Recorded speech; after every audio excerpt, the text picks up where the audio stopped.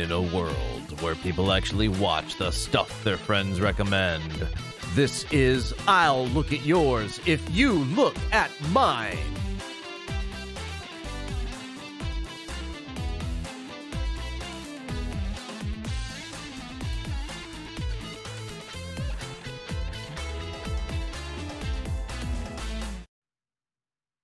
Greetings, lookers! Welcome to another edition of I'll Look at Yours If You Look at Mine. I'll be your host, Ben Mitchell, and you can find me on Twitter and most social media with the handle at RedHenMedia1. Look for that red hen icon. And today we'll be discussing All Through the House 2016, which is a horror feature film, and it's currently streaming on Amazon Prime.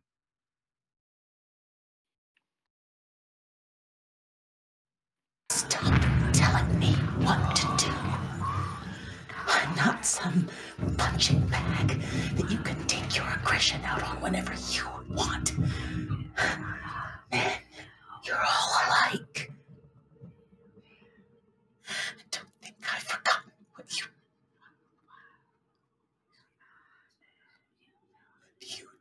did to me. That's right. And I'm here with my distinguished co-hosts who are likely talking behind my back. So let's join their conversation already in progress. Hi, gang. Hello. Hey. Hi. Howdy. Good to see you. She's simultaneously credible and incredible. The anomaly, Kat Ramirez. Hi, y'all. Just like I'm always real with my friends and family, I'll always keep it real with y'all, too. As always, grateful to be here. Grateful to have you. And the provocative one, and current Who Dundee Award winner and reigning champion, Mr. Devin Schwartz. The game is most certainly on. I totally believe you, dude. And my good friend, the incendiary James Pepe. Hey everyone, it's me. I had a thought. I was wondering about this movie. You know how sometimes they make movies where they like have a location for a couple of days and like, oh, we'll just use it to make a movie. I thought that in this case they might have had a bunch of like tiny prosthetic dicks, and they were just like, we got them for a day, so we got to make a movie where they get chopped up. Oh, they sent us the wrong order. And I look at these and I say, what can I use you for? Right. A bunch of half dicks, we got to put them to use because That's right. We're gonna get repossessed in 2 days. Never waste them. Yeah. And with that, we have the irrepressible gentleman, Jim Scott. Welcome, gentle listeners and friends. Shit. Yeah, I would wonder, like, the people that, hey, you only got them for a day, we need them now. What's their purpose in, A whole nother movie of content there. Perhaps with a different rating. But Yeah. Hey Jim, can I get a Hi. Hi. Need a rundown of your clients. Can you get that to me? Sure. Yeah. Yep. Okay. our boss, Charles Miner, just demanded a rundown, and Jim from the office just handed the dossier to me. So let's see what I've got for us on All Through the House.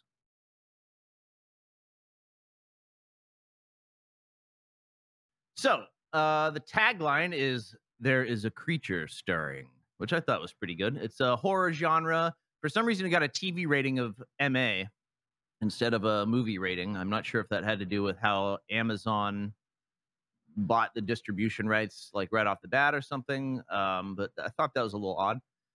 It garnered a whopping 38% audience rating and no critical ratings, as in 0 critics reviewed this one. Wow, how could that be? How did this know. slide under the radar of all movie critics? Seriously. Yeah. The quote from the director was their loss, probably. I don't know. I made that up. Seriously. But he's a little bitter about that.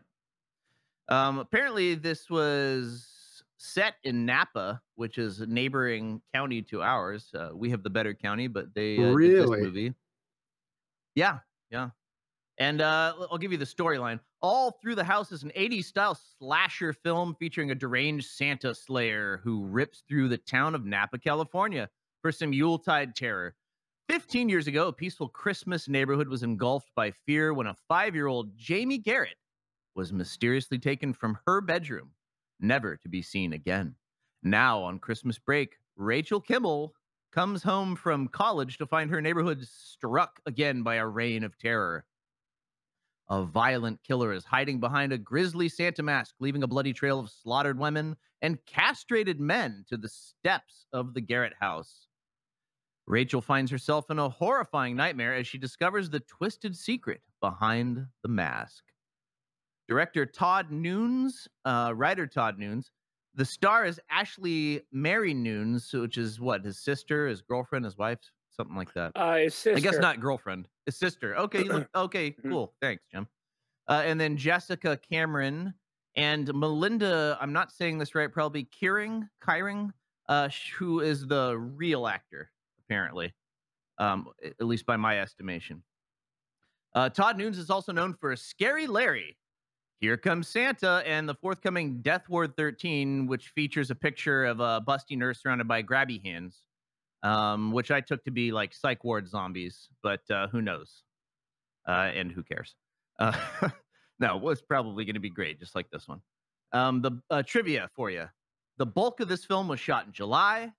The majority of the film was shot in 7 days, which is just a sprint and a marathon were all wrapped up into one. Todd Nunes' mother handled craft services on this film, which is my mom actually did that for me on many projects. That's so sweet. A lot of bratwurst and hot dogs, probably. Just, hey, let me put you to work for free labor. And this is a weird one. Crazy credits. Aeon the cat as himself. So the famous cat crazy. Aeon, apparently. Yeah, right. It was almost like Todd Nunes went in there and like filled this out because it was actually really filled out for an indie flick. It did garner 5 award wins. I'll just briefly go through these. Action on Film International Film Festival. There was,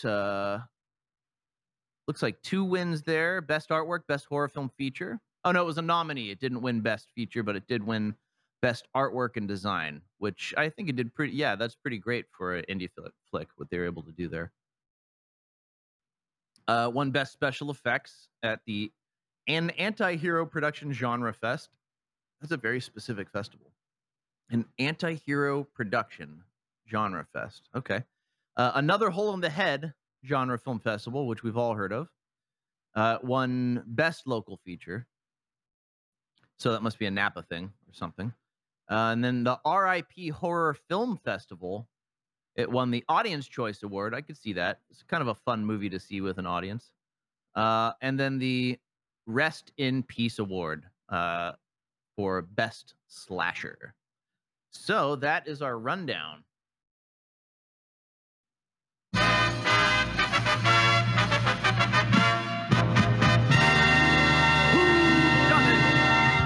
We've reached the segment of the show where we guess and reveal who's responsible for this week's submission. Winner with the most correct guesses at the end of the series will win a Who Dundee Award. Since this is the last episode of Series 2, we all know that it was Jim who done it this time. And so, Jim... you got some explaining to do. So how the heck did you come up with All Through the House, Jim? Yeah.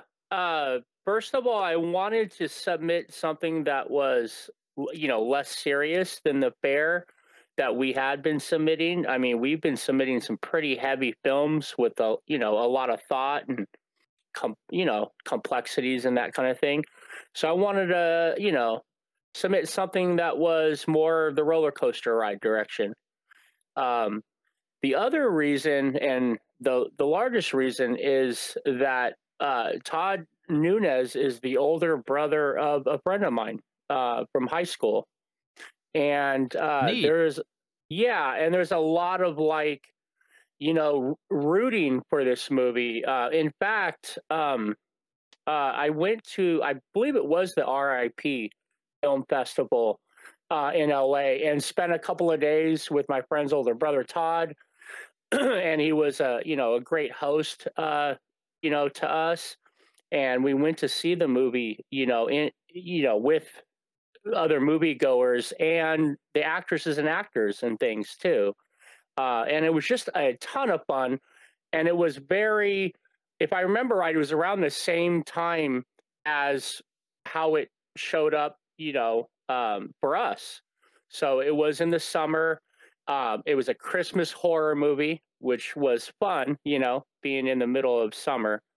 And I was trying to recreate that very similar experience, with the exception of Cool. actually being in a movie theater with other people for us, and see what you guys think about it, honestly, and have a good talk about it. So Yeah, thank you for kind of going in the other direction too. That was I had fun with this one.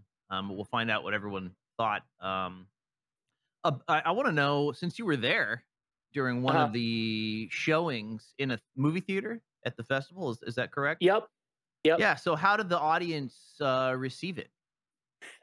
So the audience, a lot of them were friends of, Okay. but there was So very, a very well. yeah, no, but there was a good select. I think that when you go to a horror film festival, you've already ferreted out, the people that are, this is not really my jam, or this is not really my thing. It's like anything that is a hobby or a convention of hobbyists, everyone's there to see exactly what's being shown. And this wasn't the only selection, by the way. This was a true film festival. There was a bunch of other like shorts and movies that we got to watch as well. Sounds like a lot of fun. Yeah, it was a blast. And, going around LA a little bit too, and eating at a few places and things like that. It was, a lot of fun with the family and friends and things before and after. So, but just to answer your question succinctly, it was well received. In fact, in some of the scenes, because you, you just don't, horror movies you just don't take too seriously. Like, you're not close to it, like trying to, analyze it and that kind of thing.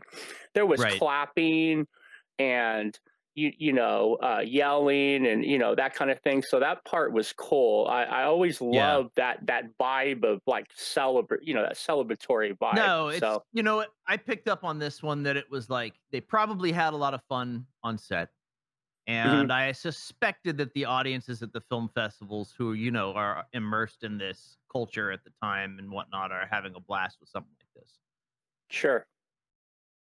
Let me play the intro song because they wrote it for the movie, and writing like movie theme songs is a bit out of fashion these days, as we know, since Ghostbusters ruined it for everyone, writing the perfect song.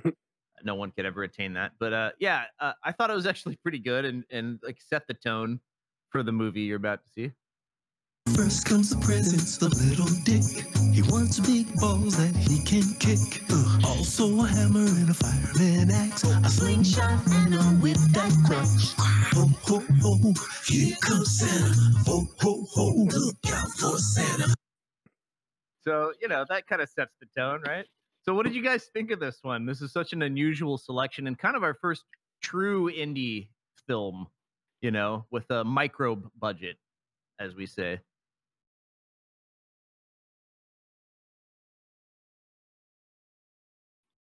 Who wants to start?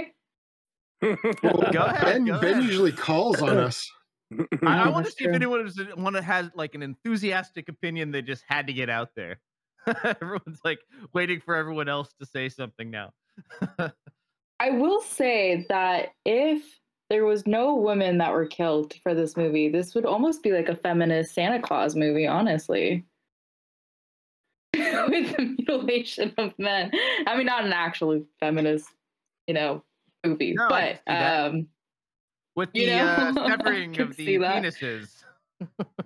Right, yeah. Yeah. Obviously a very radical, not accurate Radical. version Yeah, of right. feminism. No, but, it's what the right thinks feminism is. yeah, exactly. It's their like nightmare idea of feminism. I'll say something. There's they kind of did like a in the first kill, you know how they lead off these movies with the first kill. They got that lady in the shower. She was one of the first, either her or the guy she was with. But it reminded me of that quote from Princess Bride. Kat, you can back me up on this. There's a shortage of perfect breasts in the world. It would be a pity to damage yours. It was like they took that to the next step and just, man, that I don't have breasts, but man, that looked like it hurt. Yeah, that was a painful thing to watch. I'm sure Yeah, for the even I would. mutilation of the guy's genitalia as well, it was not easy for all of you men to watch either. Yeah, no, they definitely went there. It was kind of surprising Yeah. that they did, but and they did a pretty good job. Let's talk about the gore factor and the visual effects. They were mostly, maybe all practical, all the makeup effects and blood and stuff. What did you guys think of that specific thing? I don't know if you guys are even into gore or whatever, but I'm not like super into it, but I appreciate a good effect shot, you know, and some setups. And they spent a lot of their time, obviously, focusing on that. So, what did you guys think?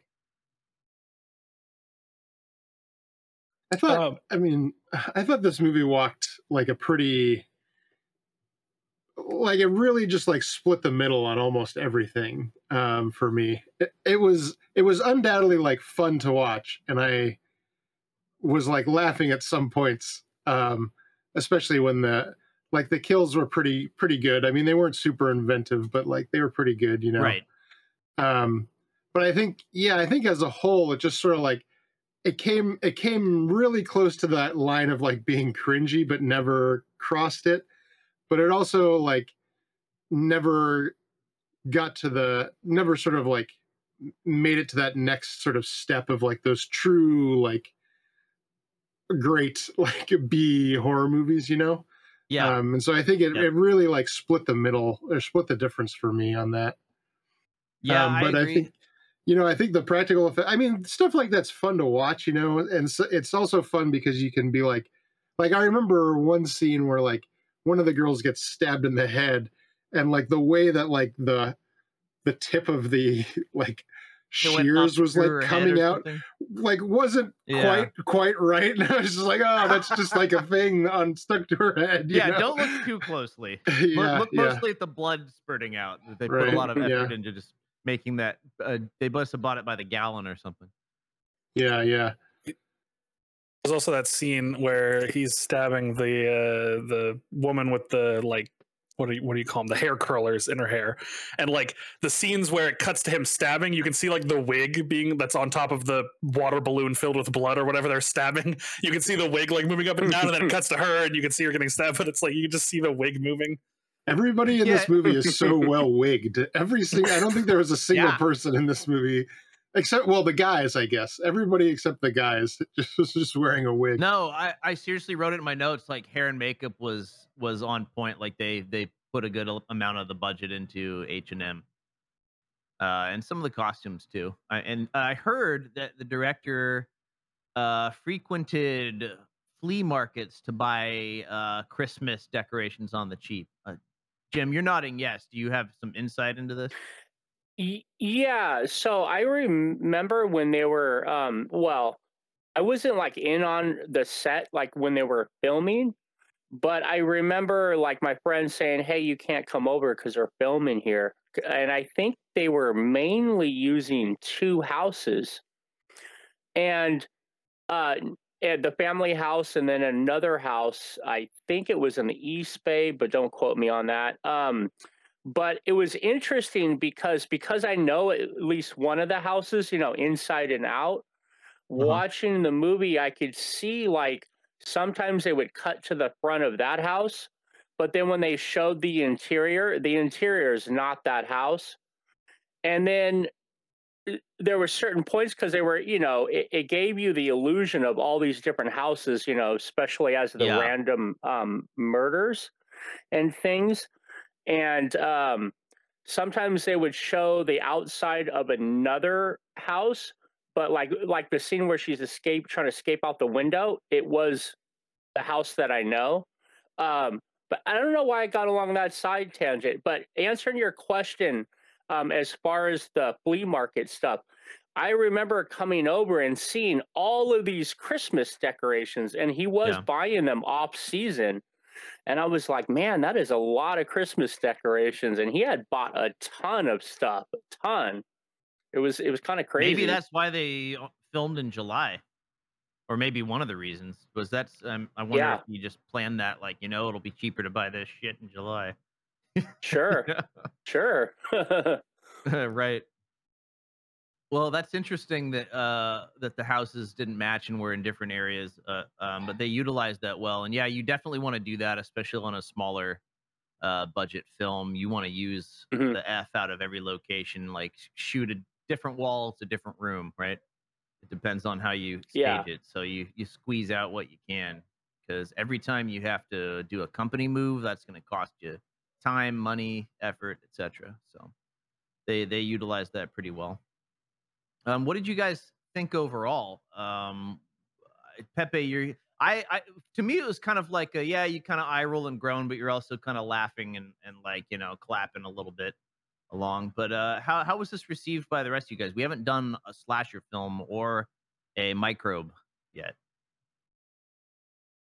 Yeah, so I'll go first. I have kind of I have to apologize to Jim and the rest of you. I couldn't finish this movie. I'm not a slasher person. I'm not a horror person, really. There are definitely horror films I enjoy, but generally I don't go and see all the new ones that come out.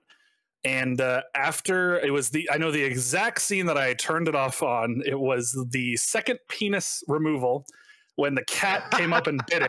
Oh, I forgot about that part. Oh, Yeah, shit. that was rough. Oh, man. Oh, Poor man. Devin.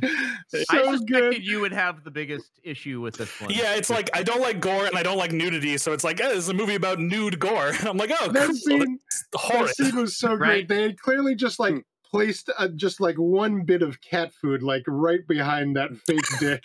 That was so funny. Nailed Oh, it. man. Oh man.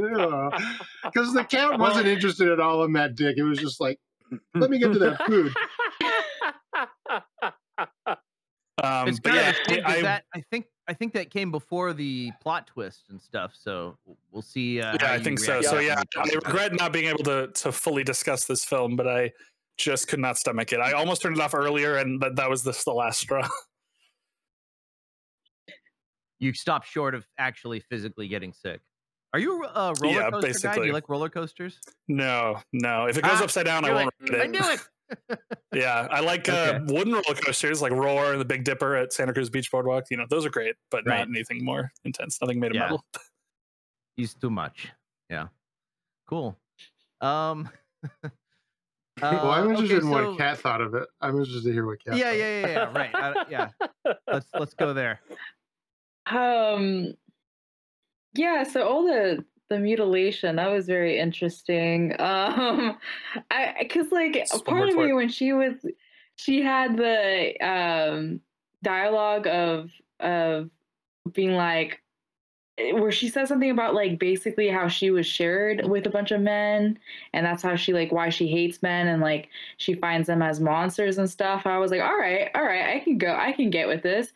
But it wasn't obviously just men, and it wasn't it didn't even seem like that was her angle, because at the end when she, it's revealed that the person who's doing all this killing is her daughter, or well, it's who she made as a daughter, but is actually a man Mhm. who got whose father did the same thing to him.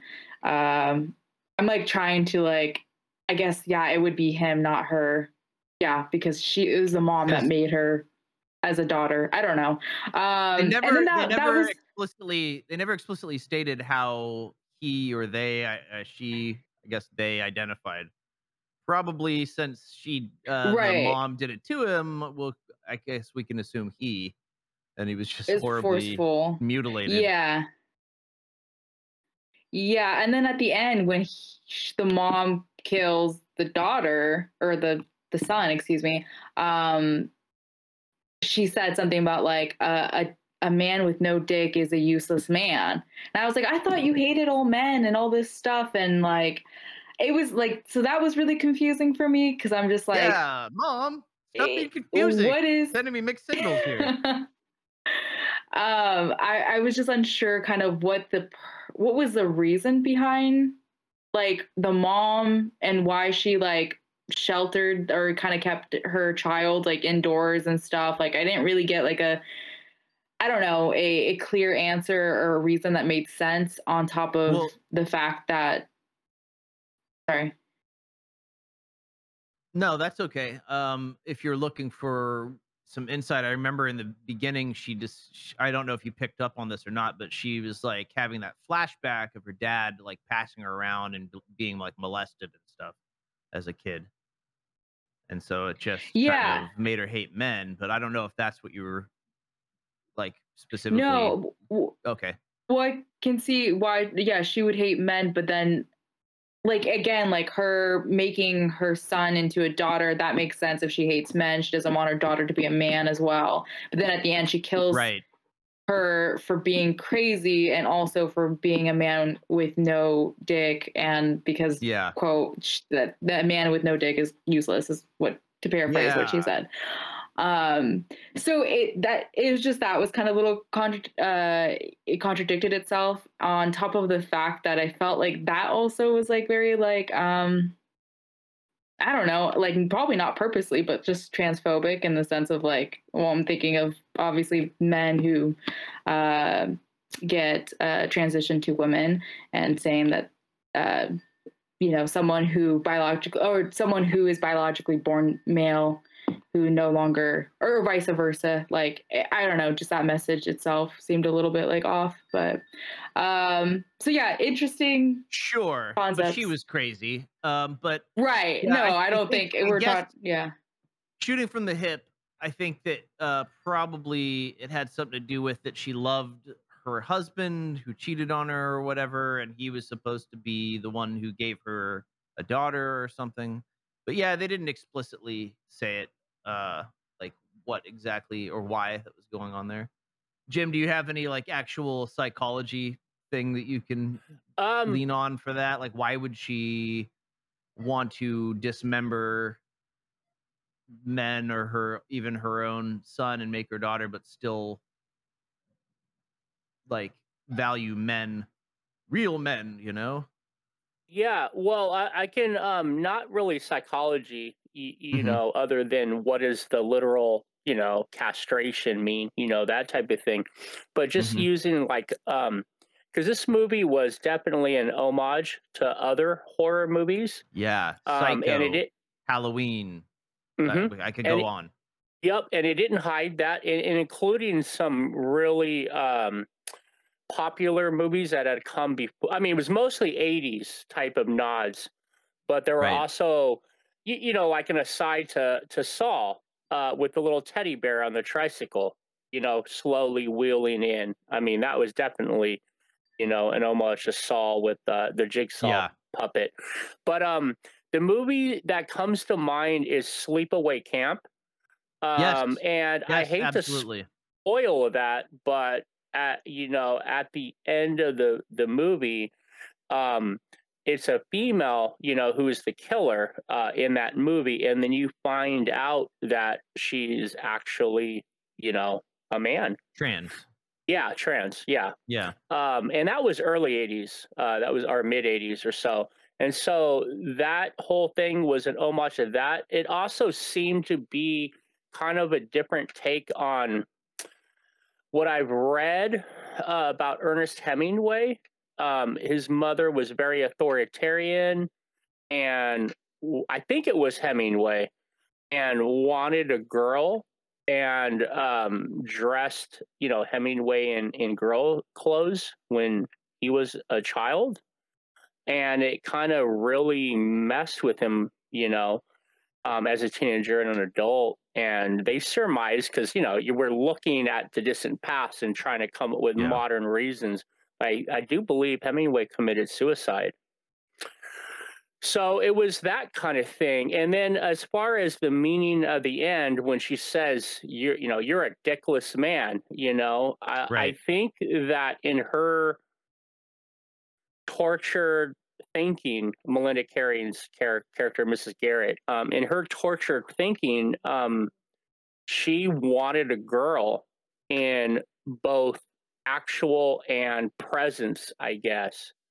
And I think towards the end, she came to the realization that no matter what she did, he was still a man. He still wasn't what she wanted, you know? And now And- broken beyond repair or something. Is that where Yeah. you're going? Yeah.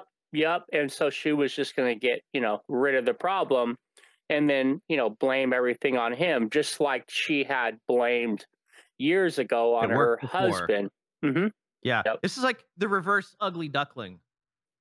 Like, oh, you're not a Yeah. girl, you're a mutilated man. Yeah.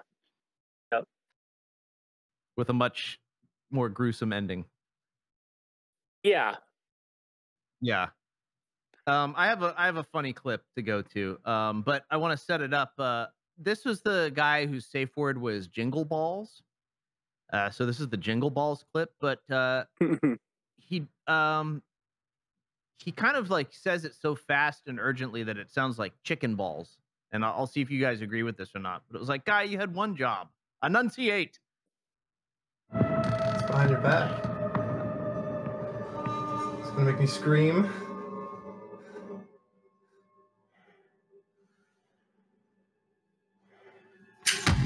Chicken balls! Chicken balls! Chicken balls! Chicken balls! So where are we? Was it? Did you Yeah, hear chicken definitely. balls? Yeah. Okay. Chicken balls. Enunciate, man. There was another scene with a flubbed line that made it in, I think, where the boyfriend character, I don't remember his name, Cody, I think.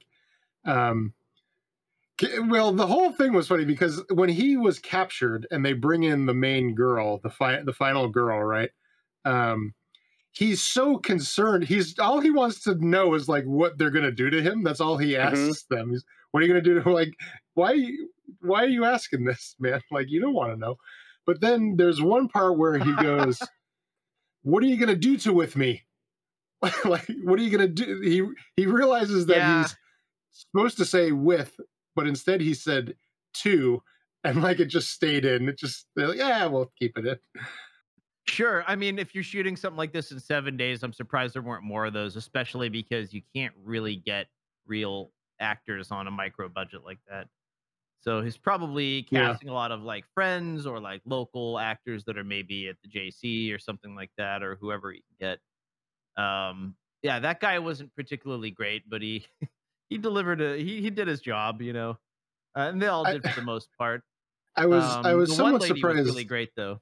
Yeah. Yeah, I was somewhat surprised because when I looked at some of the like promotional material for the movie, because I'd never heard of it before, and I was like, oh, this is going to be a TNA horror movie cast entirely with like porn stars, but I guess it wasn't. I guess they were just girls, I guess. Just non-porn star girls. People want to be in movies. Yeah. I do have to say that I was a little disappointed with the lack of TNA. I felt like I could have used a little more nudity in it, to be honest. And Devin left.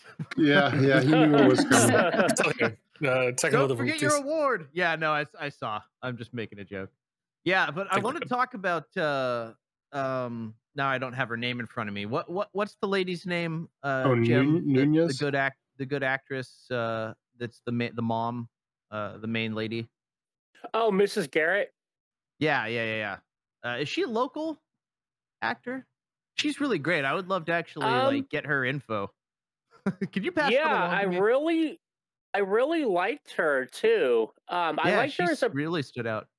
I really liked her as a person too, because if I remember right, they were over one evening, or I had met her and like, yeah, this is one of the actresses, and she's really pleasant. But I think if I remember right, I mean, besides his family, because he uses family all over the place. Of course, his two nephews, one of the kids that was throwing the snowball, and then the little kid that comes to the door and says Santa Claus. It's Santa Claus. in the beginning scene. Those are both of his nephews. But I want to say that they were actors and actresses from the around the LA area, or people he had met when he was in film school. Okay, there you go.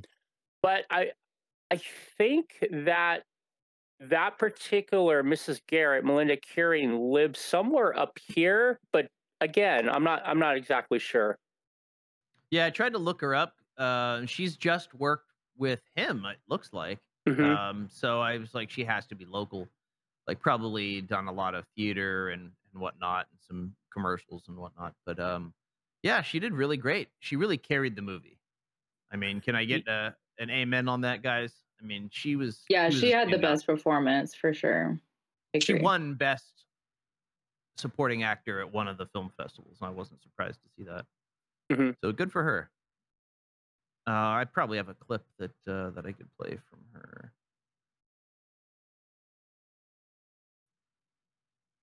I got the sense that the surly grandma was probably someone's grandma. That woman in the wheelchair. Actually, let's jump to that. Yeah, that wheelchair lady, the grandma, her death was definitely, I in my mind, her death was a direct tribute to that Paul Rudd clip that he always plays on Conan from Mac and Me. Oh yeah, I swear it was a tribute to that. I have the clip. It had to wheeled out either that or like, Hannibal, right? Which I haven't seen. Spoiler alert: someone gets killed in a wheelchair. Oh, maybe. But this was like so much like Mac and Me to the point where it has like the wheelchair being like dropped over some kind of like incline or cliff or whatever. So let me play the Paul Rudd Conan clip with more cursing.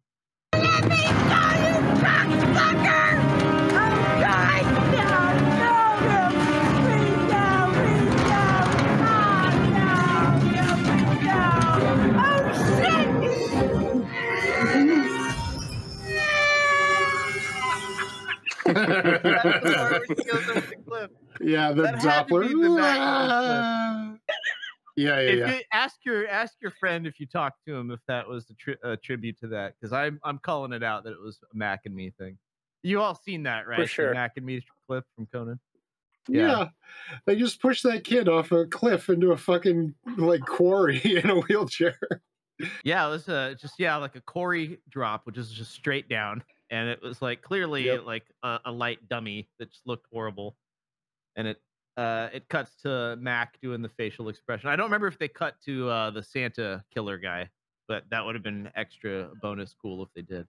You bet if they did. Was that was I the only one that laughed at that part? Because I lost my shit at that part. Okay. No, okay, that was intentionally comedic. Okay. And I think that was the reaction they were going for, honestly. If I was just the way she was in conversation. I mean, the whole movie was kind of, it was crass. It was supposed to be, the dialogue and things.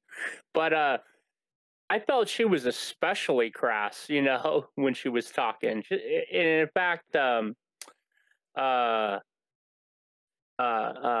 Ashley, the actress that plays the main character, I can't remember her name offhand in the character's name in the movie. Yeah, but she's like grandma, Yeah. No, it's not a huge trope, but I guess it's a little bit of a trope to have kind of like the surprisingly vulgar grandma character. I think it worked pretty well. It also, I think he was probably tributing Gremlins, maybe. The lady that gets killed in Gremlins. Oh well. Yeah, the lady who gets fucking shot out of her house. Yeah. Yeah. All kinds of good stuff. So he's leaning on some good, standing on the shoulders of some giants there in a good way. And like you said, Jim, he's not trying to hide it. He's paying homage to it, right? Well, yeah. I mean, Todd, all when we were there and we all knew it, he is a horror movie aficionado. His DVD collection, that's what, in downtime, we were, hanging out at his pad. We were watching just nothing but horror movies, which I was cool with. I love horror movies as a genre that, right. And especially, slasher movies. So yeah, he loves horror movies inside and out. So there's a lot of nods to different movies and scenes and things. Okay, give me your top maybe 2 or 3 slasher movies that you'd recommend if someone hasn't seen it or is interested? Let me put you on the spot. Top 2 or 3 slasher movies? Yeah. I would say Scream, the very first Scream, because it's a I actually nod just watched that again again. like last week. Yeah, also filmed around here in Sonoma County. Yeah. Yep. Scream was great. In fact, when that movie came out, my significant, other at the time loved Kevin Williamson. And I watched those movies multiple times, and they were great because they again were an homage to kind of a genre that was starting to peter out. It had lost its luster. Everybody and their cousin had made a movie and a slasher movie, and they were just degenerating. The genre was degenerating, and when Kevin Williamson brought that out, it really revitalized horror movies and renaissance. slasher movies. Mm-hmm. Yeah. Another movie that I would pick out, it's not exactly a slasher movie, it's survival horror, I guess. And again, these genres are not like static boxes. They blend and bleed into each other. But The Hills Have Eyes, the original, that's a really good one, where... Okay. What's that? I haven't seen it. So I'm just mentally general... putting it on my list now. Yeah, the general plot is 2 families fighting for survival against a hillbilly family, that are cannibals. So like in the Deliverance so that's a kind of category almost. Mm-hmm. Exactly, but more horrific. You can watch the remake that they did. That one was made around the time that like Saw and Hostel were really taking off. So the remake really leans into like the torture porn type of very realistic violence, which, to be honest with you, I mean, I can watch those kind of movies to a certain extent, but they're really definitely numbing after a while. I do like the graphic violence to at least be kind of straddling the line, like what we talked about this movie, kind of in the middle, where it's less realistic, Yeah. but it's there. It's almost like there's a uncanny valley for gore, that if you push too much towards the realistic, it becomes off-putting. But if you kind of go over the top with it, and walk that line, it can be fun for everyone except, I mean, Devin's an exception, but that's okay. Not everyone likes upside down roller coasters. I get it. I was going to mention though that the one slasher flick that I have seen and thoroughly enjoyed was Psycho, because back in the day, gore was you see a knife coming down and then you see some Hershey's syrup on the ground. That's it. That's gore. That's fine. I can handle that. So, but Kevin, does it like scare you, or is it just gross? Yeah, no, it's just off-putting, and it's like I've seen movies that have like gore in them that are like enjoyable movies still, despite the gore. Like I've seen a couple of the Final Destination films. Like I can enjoy it. There's quite a bit of like very grotesque violence in those films. Like most people die in pretty upsetting ways, but like it's still like interesting film around that. And like I saw like the first 2 Saw movies, and like I could handle that despite it being pretty visceral.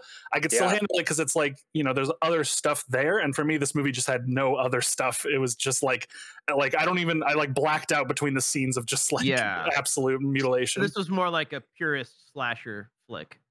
Than those. What are the name of those devices? Maybe you guys don't know this, or maybe you do. I don't know. You guys are smarter than me. Those overly complicated inventions to do simple tasks. The Final Destination was like the death version of that. Yeah, Rube Goldberg. Yeah, exactly. Of course you know it. Yeah, those are the Rube Goldberg movies for slashers. Final Destination ones. That's interesting that you mentioned the shower scene, Devin. And you might be more into like the gothic horror, which are mostly like older movies where they just hint you only have to hint at it. You don't have to like show it. You don't have to display it. But the shower scene that you mentioned from Psycho is definitely a horror movie trope. I mean, in this movie there was several shower scenes. Yep. But you know, if we're speaking of shower scenes, my favorite is I Know What You Did Last Summer, because instead of having a pretty lady take a shower, this time they had Ryan Felipe in the shower scene. That turn on its head was awesome. During when he was peaking. Yes. Yeah. I don't know about literally, but figuratively, yes, he was peaking. Probably it was a cold shower, but yeah, one can imagine. That's cool. Yeah, he did do several shower scenes.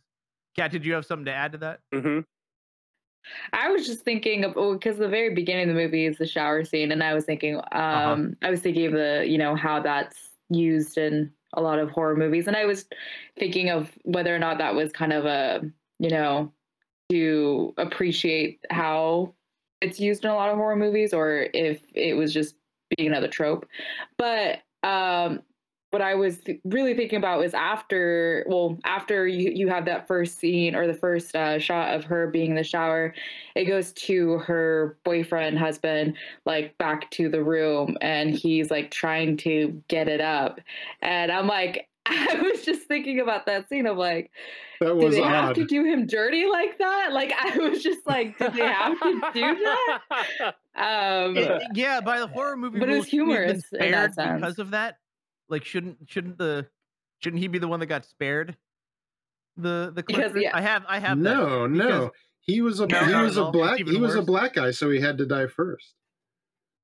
Oh yeah, Well, that is second, technically. Yeah, right. That is a rule as per. Second, yeah. Not Scary Movie. We were just talking about it. Mm-hmm. Psycho? Help me out here. Scream. Sorry. Oh, Scream. Yeah, I have that Scream. clip, though. Yeah, here you go. Here's that poor gentleman, the first one that gets it. I'm ready when you are. I'm ready. Come on, I really need to get ready. I really need you to get ready. Now, get up, please. I mean, he's just trying to take his lady out on a date, and they're running late. She's taking a little longer than. Yeah, right. Oh man, that was such an odd. Yeah. I mean, I don't know how that works, but I assume yelling at it does not help. Probably the opposite That's my effect. assumption. Yeah. Different strokes for different folks, literally. Yeah. Whatever works. Yeah, maybe that works for him. I don't know. But yeah, typically if someone's, and I'm personifying his penis, but if someone's nervous, yelling at them doesn't help. It should have cut to it like, hey, chill out, man. Just relax for a second. Yeah. Let me play the clip that is like the Steve Buscemi "How do you do, fellow kids?" for how old is Nunez? Is it Nunez? I want to say it right. Nunez, yeah. Nunez, yeah. How old is he? Is he of our generation? Or is he a kid? No. So my friend is a couple of years younger than me, and Todd is older. So yeah, he's of our Nailed generation. It. All right, so this is his writing that's like the Steve Buscemi meme, "How do you do, fellow kids?" I have to try this dress on. It's beautiful. I don't think that's a good idea. I think it's a great idea. This is going on Facebook. Oh, it's not going on Facebook. Oh, man. Use Facebook. Facebook. Yeah. Writing with the like women, like the first shopping scene where they all meet up, felt like so stilted and like weird. Oh, Yeah, man. any of those, anytime it cut to the supporting actors that were like chopping block actors, they were not so great. But yeah, again, what are you gonna do, kind of thing. But yes, I totally. Those are the most eye rolling moments. But I was also very forgiving because when I watch something like this, I'm not trying to compare it to some big budget Hollywood release. I'm trying to compare it to its peers, right? Like, how did it do against the ton of other micro budget horror movies that are on Amazon Prime, right? Yeah. No, definitely. And having watched a slew of like B horror movies on Amazon and other streaming, I mean, some of them, they look like they got filmed by a camcorder. And it's just really gritty, really, really I've bad. worked on some. Yeah, and I think the 7 days, I mean, they definitely want to get it fast, but I think, and again, my memory is really hazy on some of this, but, they had rented good cameras or something like that. And so, you only have a certain amount of time. Yeah, a lot of it comes down to, man, I wouldn't want to shoot in anything less than 12 days. But I guess you could do it in 7, but I just can't imagine how fast they had to move through it. They must have been just at a breakneck pace at all times. It must have been exhausting. Yeah. There's two things. Sheer will. Yeah, go ahead. There's two things I want to add is, I think with the time and the budget, that they're not able to necessarily afford the most experienced actors either. I feel like it is easier to write characters in a more trope-like sense for that kind of setting than, like, say if they wrote it in the script to have characters that were a lot more complex and like had subtleties and nuance and stuff. That would be much more difficult for an actor that's not, nearly as experienced to really be able to like perform on. Yes. People have their ranges. I don't know if you guys. Yeah. No, yeah. I totally agree. Having worked with many actors as a director, you got to know your actors' limits and know your kind of budget and schedule limits as well. You probably didn't have a lot of time to rehearse them. It was just like, here you go. Because a lot of the line, not a lot, not like a ton, not like a crazy amount where I was like, oh God, thumbs down. But it was enough to where it was like they're misreading the specificities here in the lines. Like they're not getting across the intentions of the written word here. And it was probably because they're like, okay, we got like 5 minutes to shoot this. But, whether or not that stands up for you as an audience member, I mean, you don't have to be like, oh, well, this circumstance and that circumstance. You can just judge it on whether or not you're entertained and hate on it or love it from that. But I tend to just look at it from the other way a lot of the time. So, yeah. And also to look at the genre that it's in. I mean, horror is like, the genre of bad choices. And, you know what I mean? I mean, the classic, which they made a commercial out of, let's hide behind this, wall of chainsaws because a serial killer won't be able to get us here. Great. And yeah, so what about the movie? What about the running car? No, don't do that. Or, half of our group of friends at this, cabin in the woods is missing. Let's separate and go find them. You know what I mean? Yeah, and that was the kind of the second thing I wanted to add was that even like Devin, saying it was kind of cringy the way that some of the female characters were written, and I agree, but at the same time, it also fits the genre and like kind of it reminded me of an 80s film to a T, because yes, that was also the tropes that 80s films also had of female actors or female characters.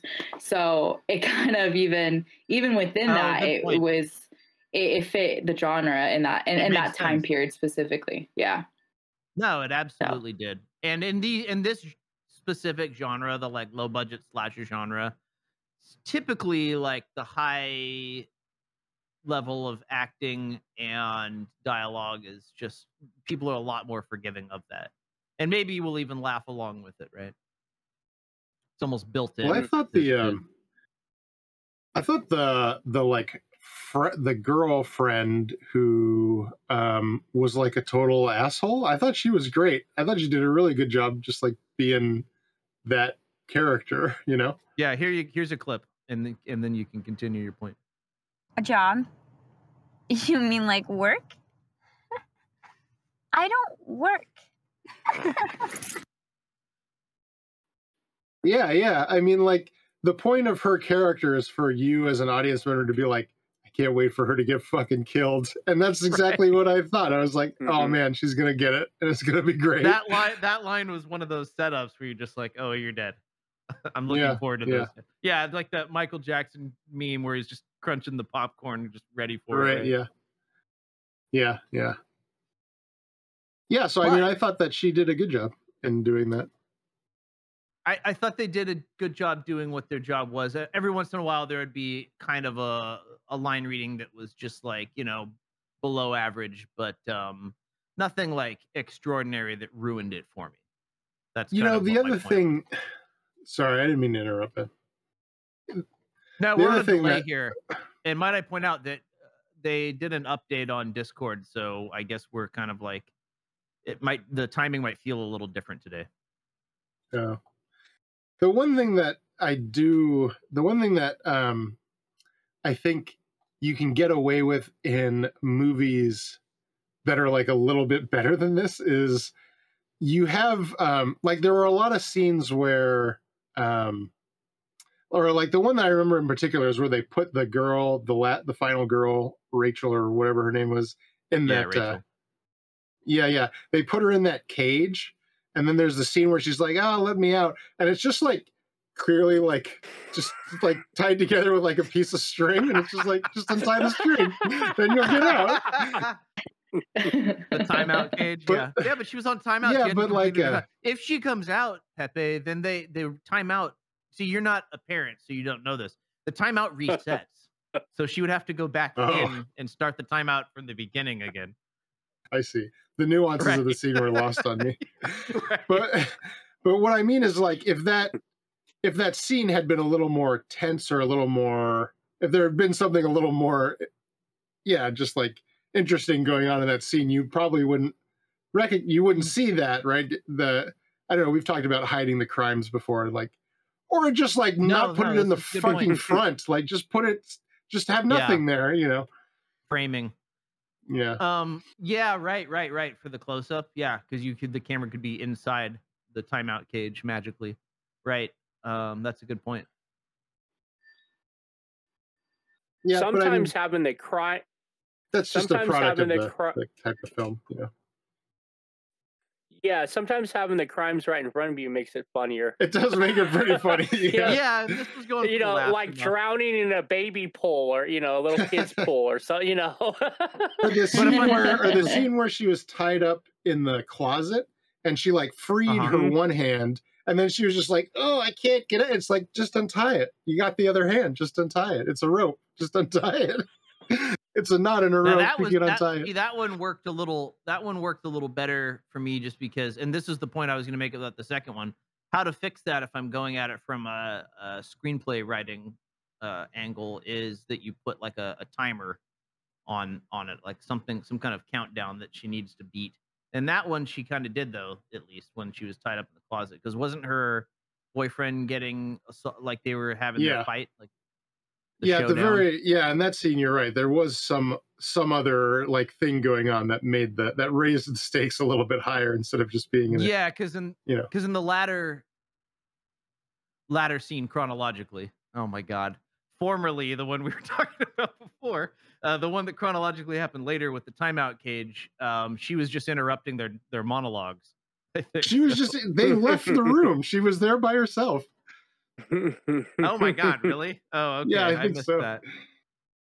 It was right after her boyfriend just got killed, because Melinda was like, "Oh, before I forget, stab," and then left. So that banging on the cage was like impotent rage or whatever, desperation. Yeah, that fucking cage was just the flimsy. It was like made out of pipe cleaners too. It's like, come on, man, you can get out of there.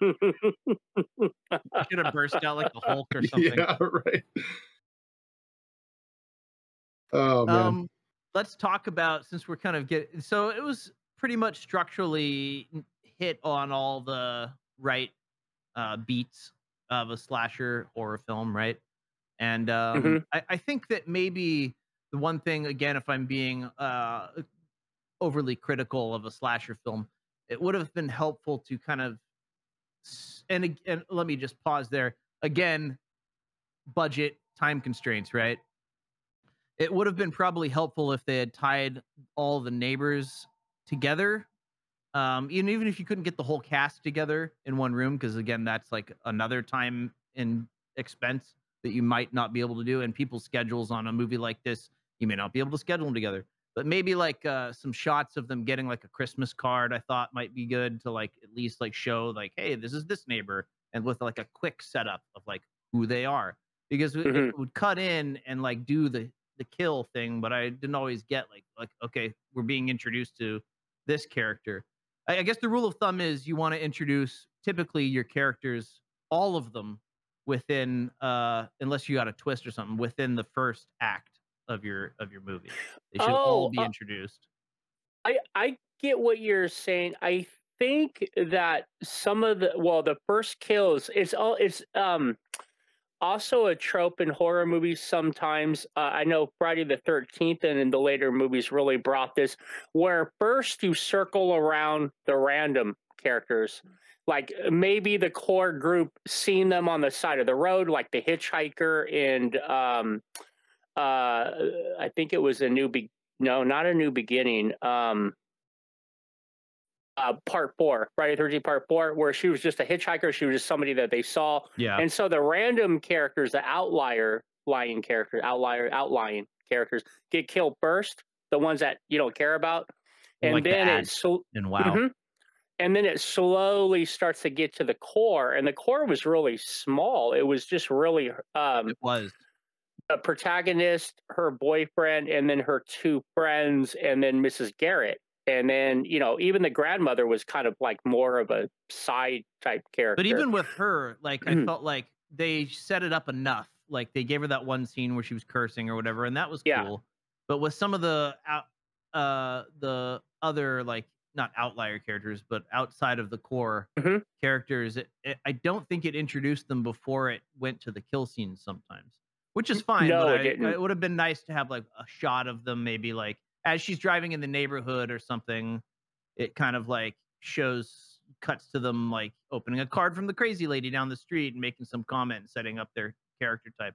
But again, budgetary. Gotcha. It's like I'm being picky here because you have to 7 days. I mean, if you're gonna cut something, probably cutting the intro scene to the neighbor that gets killed in like a minute of the movie is probably one of the first things that goes. It didn't even dawn on me that those people were neighbors. Because that's why, right?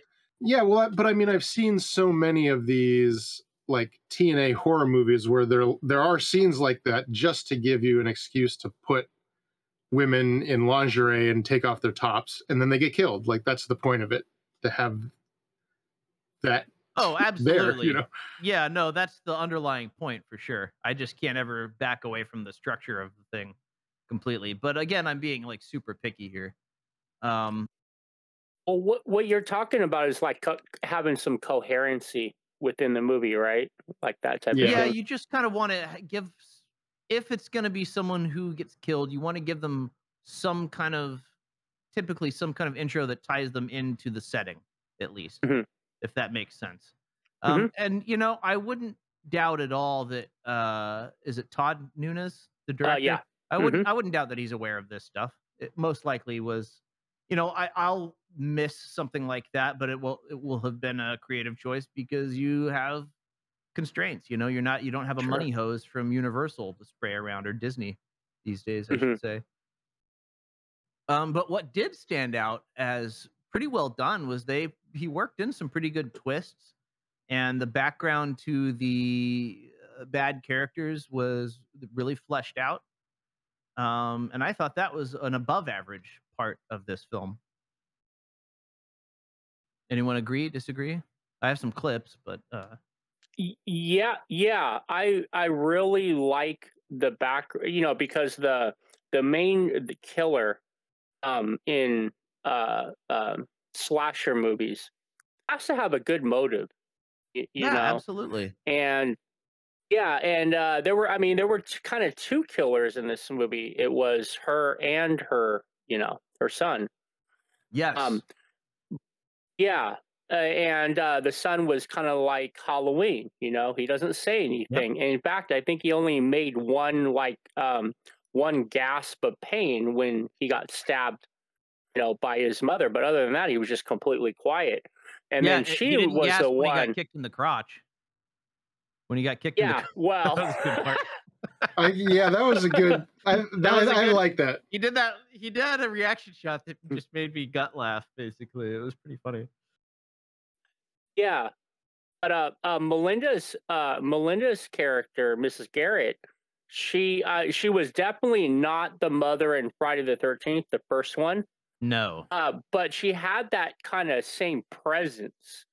That, like, she's sinister, even when she was being and even having that apron where it said, naughty was checked off instead of nice was an extra I didn't ad. catch that. Yeah, That's a good detail. yeah, That's a great detail.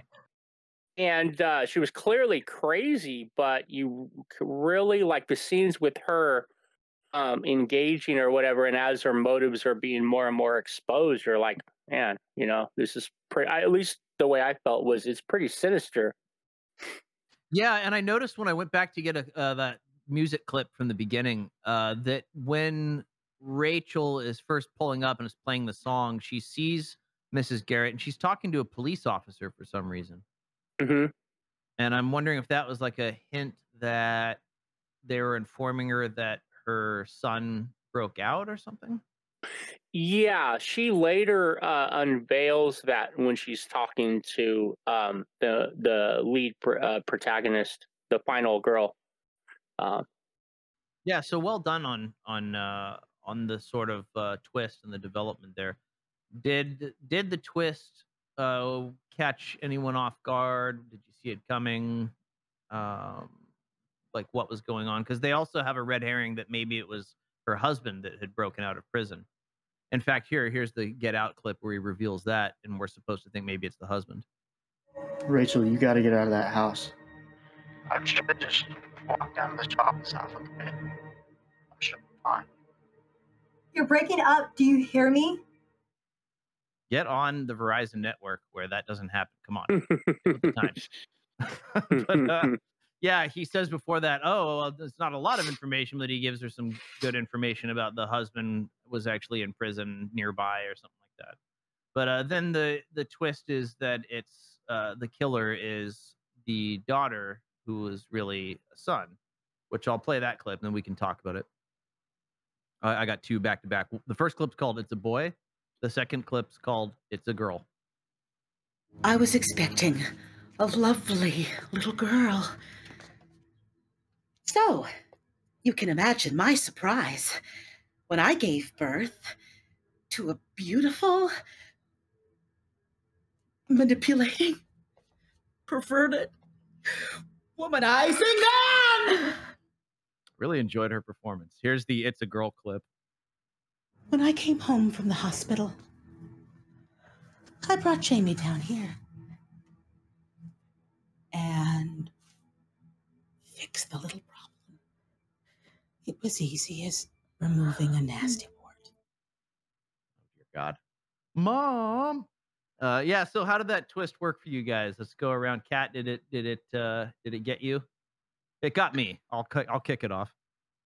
I don't know what part of the movie, but when they're doing that flashback and they're when the lead actress is asking mom why she kept Jamie indoors and isolated the whole time, they do like a flashback of her like telling her, supposedly her daughter, that that the other children are perverted, basically don't hang out with them, they're horrible, you're good, you should just stay here and be safe. Right. And they don't show the daughter's face. And so for me, that was a huge indication. That's when I was like, oh, I think the killer might be the daughter, because they're not showing the face in purpose. Obviously I didn't see that it wouldn't be. I think the only reason I thought maybe it wasn't a female was because this person seemed like a big built. Like I was like, that doesn't look like a woman's. Yeah, tall, very tall too. Even just the way like movement. Didn't seem feminine, I guess, to me. cool. So that was the other thing that kind of hinted that it wasn't a female. But again, I still had the idea. I was like, oh well, I thought it was a daughter, but I was like, but we didn't see the face, so maybe there's some perverted stuff going on. So Right. And thus provided the motivation for the I don't know, what do you call it? A severing of the penis, not decapitation. I'm personifying them too much. Castrated. Castration. Thank you. Ay. Yeah, the bris, the unordered bris or whatever. But Devin, so since you know the twist now, did you have any hints to that? Did you pick up on anything before? Yeah, before I mean, the, it might kind of be castration? like hindsight, like knowing the twist. I feel like I could have seen it coming, but yeah, I mean, I like immediately when they talked about like the daughter that was kept inside. That first conversation with the neighbor, I was like, okay, she's the killer. Like I was like, that's absolutely the killer. Like the killer wears a mask, and they just mentioned someone who has like a mutilation or a skin disorder that kept them inside. Like, boom, she's the killer. Right. I feel like I could have put two and two together with the way she was mutilating the men, or they were mutilating the men. That it was related. I don't know. I feel like I would have seen it coming because these movies are like very predictable. Yeah, right. Yeah, maybe I just wasn't being an astute observer. But Kat, did you see the castration theme being linked to what happened to the son in the past? That wasn't clear to me. Or was that so- bit, that little tiny bit detail there? I'm making a bad joke, sorry.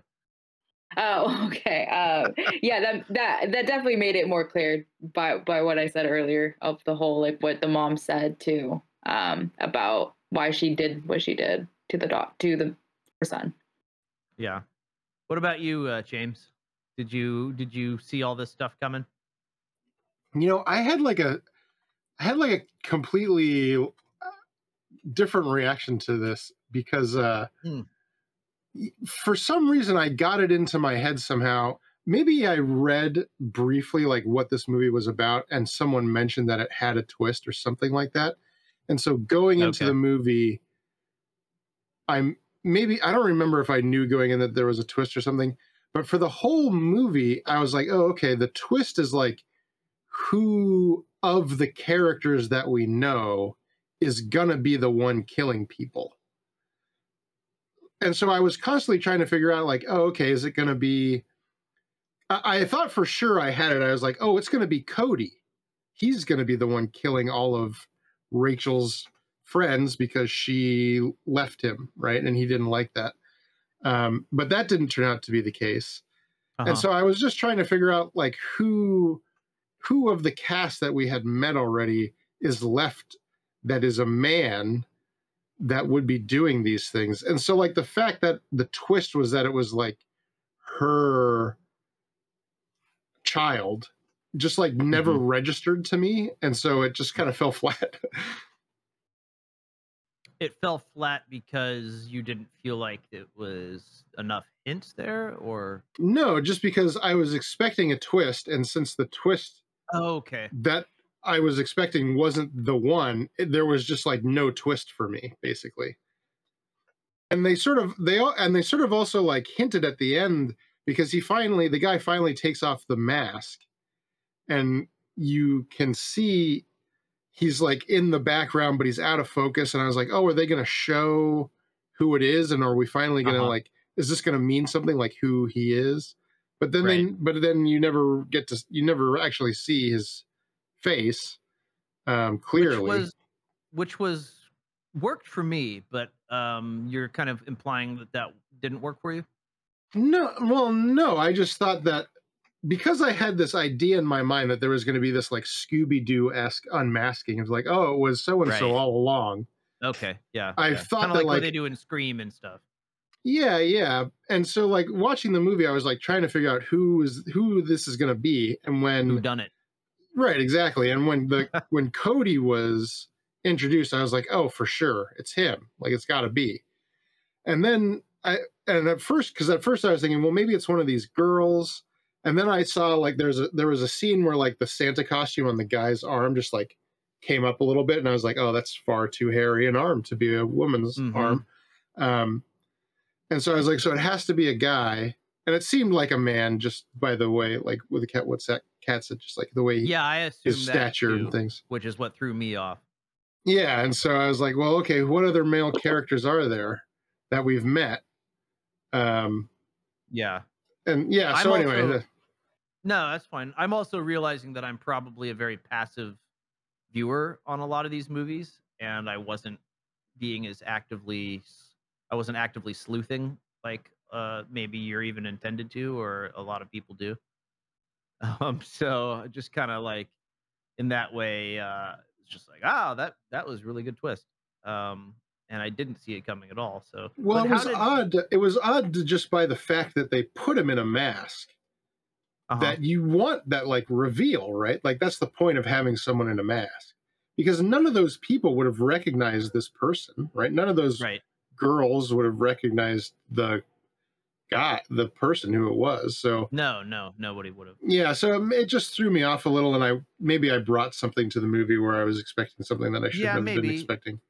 But again, if I'm getting picky, they might have, if he wanted to set it up for that kind of thing to work, they might have mentioned like, or put in a scene where you see Jamie. Well, I guess his or her name is Jamie. By the way, when she first mentioned Jamie is my kid or whatever, I was like, is Jamie a boy or a girl? Innocently asking that to myself, and I suppose the answer is yes. Right. So yeah, when they might have set it up with like a flashback scene where Jamie gets scarred or shows they're trying to communicate through the window, and young Rachel sees some kind of like identifying mark or something that she might have recognized, or we might have recognized as the audience later. That kind of thing. But again, 7 days. What are you going to do? But mostly I feel like that worked for me. But Jim, did it work for you? And I'm very curious, how did the audience receive that? Do you remember how the twist was received there? I mean, I don't know. I don't remember exactly. I know there was a lot of, hooting and clapping, but it was throughout. And sure, if I had to make a guess, it probably would be along those lines. But I'm with you, Ben, as far as when I watch this particular genre of movies, for the most part, my frontal lobe just turns off, and I'm just there for visceral entertainment, Right.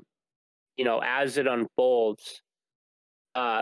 So, I mean, the twist was, it was fun at the end, and even watching it now, again, and knowing, what's going to be revealed. And it's weird, right? Because a mass killer that's just killing people in real life, there's really no sympathy.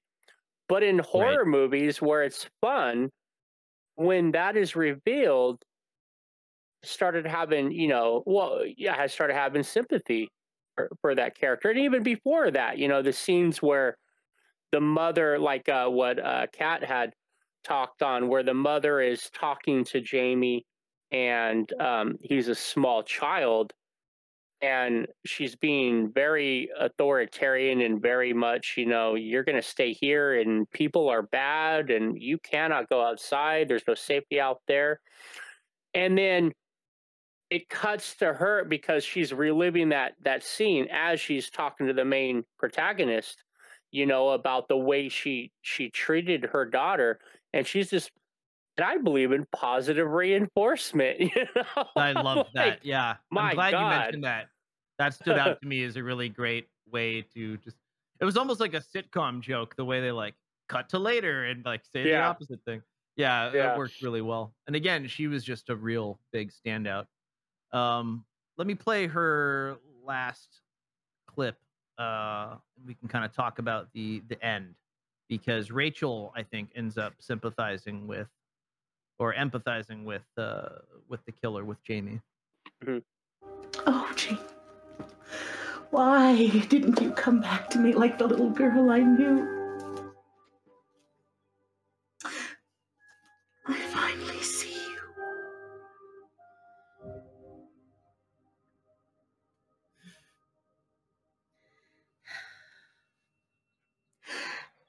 you ain't nothing but a dickless man. So it's almost a tender moment there for a second, and then it flips, almost like Goonies when I forget his name. Was it Sloth? I don't want to call the wrong name. When the mom's like, "Oh, remember when I sang to you?" or whatever, and it's like a tender moment. Then he turns on her or whatever. So that was also a good little turn. I just want to say real quick that I enjoyed calling out the kind of references that the movie was, hearkening back to in other films. Yeah. That was a fun part of it. But she doesn't. In the end, Rachel and Jamie end up both not fighting each other and find out they're siblings, half brother and sister. Not to make a joke, but that was unintentional, but mildly amusing. But they end up working together. She says, "Let's bury the bitch," after Jamie kills the mom. And I don't know what it was setting up there, that Jamie is joining him, or if she's just gonna like turn him back into the asylum, but they're like, because they're siblings and they get each other, that they're working together, but they weren't fighting at that point. So how did that go over with you guys that saw it? Devin, just hearing it now, I'll hear what you have to say about it too. And was it setting up for like a sequel, or what was going on there? What was that dynamic? How did you guys read that? Kat, we'll start with you since I read left to right. Yeah, that's how I felt. It felt like it was a way to set up like a possible sequel. Which I feel like that tends to happen also with the genre. Like maybe I'm wrong, but I feel like it's always left open for a sequel, even if they don't necessarily do a sequel. So kind of like a link, like leaving, people on a cliffhanger kind of a little bit. Yeah. And correct me if I'm wrong, but I think that like horror movies really blaze the trail on doing a ton of sequels. Also because they tend to be a little cheaper to produce, and the profit margin is much higher there because of it. And so they're like, yeah, let's do like 5 sequels or whatever, as long as people want to, are forgiving enough and just want to have fun and go see a movie. What do you think, Devin? That would make sense. Yeah, for sure. What do you think about the whole brother sister working together at the end thing? Yeah, you likely have the right of it that it's sort of a setup. Yeah, I find it hard to kind of interpret why this movie did anything that it did. But yeah, a sequel seems likely. Will you be the first in line camping out to buy a ticket? This project was nothing if not ambitious. I'll give them that, and that ambition extended to them expecting a sequel, I think. Yes, it did extend, but sadly was cut off. Yes, excellent. Literally. Yeah. All right. Penis jokes. Yes. No, it's yeah. The 8 o'clock show is different from the 6 o'clock show, folks, but not much. Don't forget 10 o'clock show's blue, though. Adults only. That's right. So they're working together at the end. James, what do you think? At least that's what my reading I put like literally 0 thought into it. Yeah, no, so that was just yeah, it's just like, oh, okay, they like, know really, now that they're brother flip? and sister, so they're not going to kill each other. Yeah, but do you think she's going to turn evil, or do you think she was just like, go bury the bitch out back while I call, the psych ward to come pick you up or whatever? Because I was genuinely confused about that. Yeah. Am I reading too much into that? It just kind of threw me a little bit. Like, wait, is she flipping here? Like, what? Oh, I didn't get that sense that she was like now on board with, like the dick chopping like brother sister team train. Yeah, right. Okay. Yeah, like one of them would hold each handle of the chopper and just do the thumbs up with the cheesy expression. Yeah. Is it 1, 2, 3 or 3, 2, 1? And the victim's like, who gives a shit? What are you gonna do to me? You're gonna get your dick chopped off, dude. Come on. Well, it's gonna be horrible. You're gonna hate it. I guarantee you that much. Yeah. He actually, I think he got the worst of it, right? Because he ended up just getting stabbed in the like jungular air region. Yeah. That Yeah. brings up a point. Have any of you been stabbed or cut really badly or anything? Because I've had surgery without being put under. It was like just a local, but they were like cutting pretty good. And God damn, that was maybe the worst pain I have ever been in, and it's horrifying. But when people in horror movies, and again, this is the genre, they'll get like stabbed and they'll just kind of like almost like a cartoon, like running over the cliff. They just kind of like keep running for a second, and be cool until they like really notice what's going on and then scream. I guarantee you that if you got stabbed like that, it would hurt instantly, like one of the worst things you've ever felt, and you would scream horribly right away. The reactions like that, right? Yeah. Just an observation. So yeah, the delayed screaming thing was a little cartoony, but maybe that was part of woven into the fabric of the material on purpose. But Jim, so for you, what was it? A brother sister team up? What was she about to call the authorities on him? What was your reading on that? So it was I left a don't little think so. hazy I for me. don't think she. Yeah, and I think it's meant to be that way, and then I think it's meant to reverse a trope in a way too. So I don't think that they're gonna be like the buddy brother and sister team that joins in slaying together. I don't think it's gonna be that. Okay. But I also don't think that she's going to be turning him into the police or the mental Okay. institution. And there's, just looking back on it, there's evidence that she, even as a young child, had empathy with Jamie. She left the Definitely. Raggedy Ann doll, in the very beginning. So she definitely had empathy, and now that the full story is revealed, I think that scene is making a choice not to turn Jamie in. As far as a sequel, definitely, Kat. It's very that in and of itself is a trope. Most of these movies, they and some of them are very contrived how they do it at the end, but in order to make a sequel, and in a lot of the horror movie franchises, there's a certain expectation. Hey, is there going to be a sequel?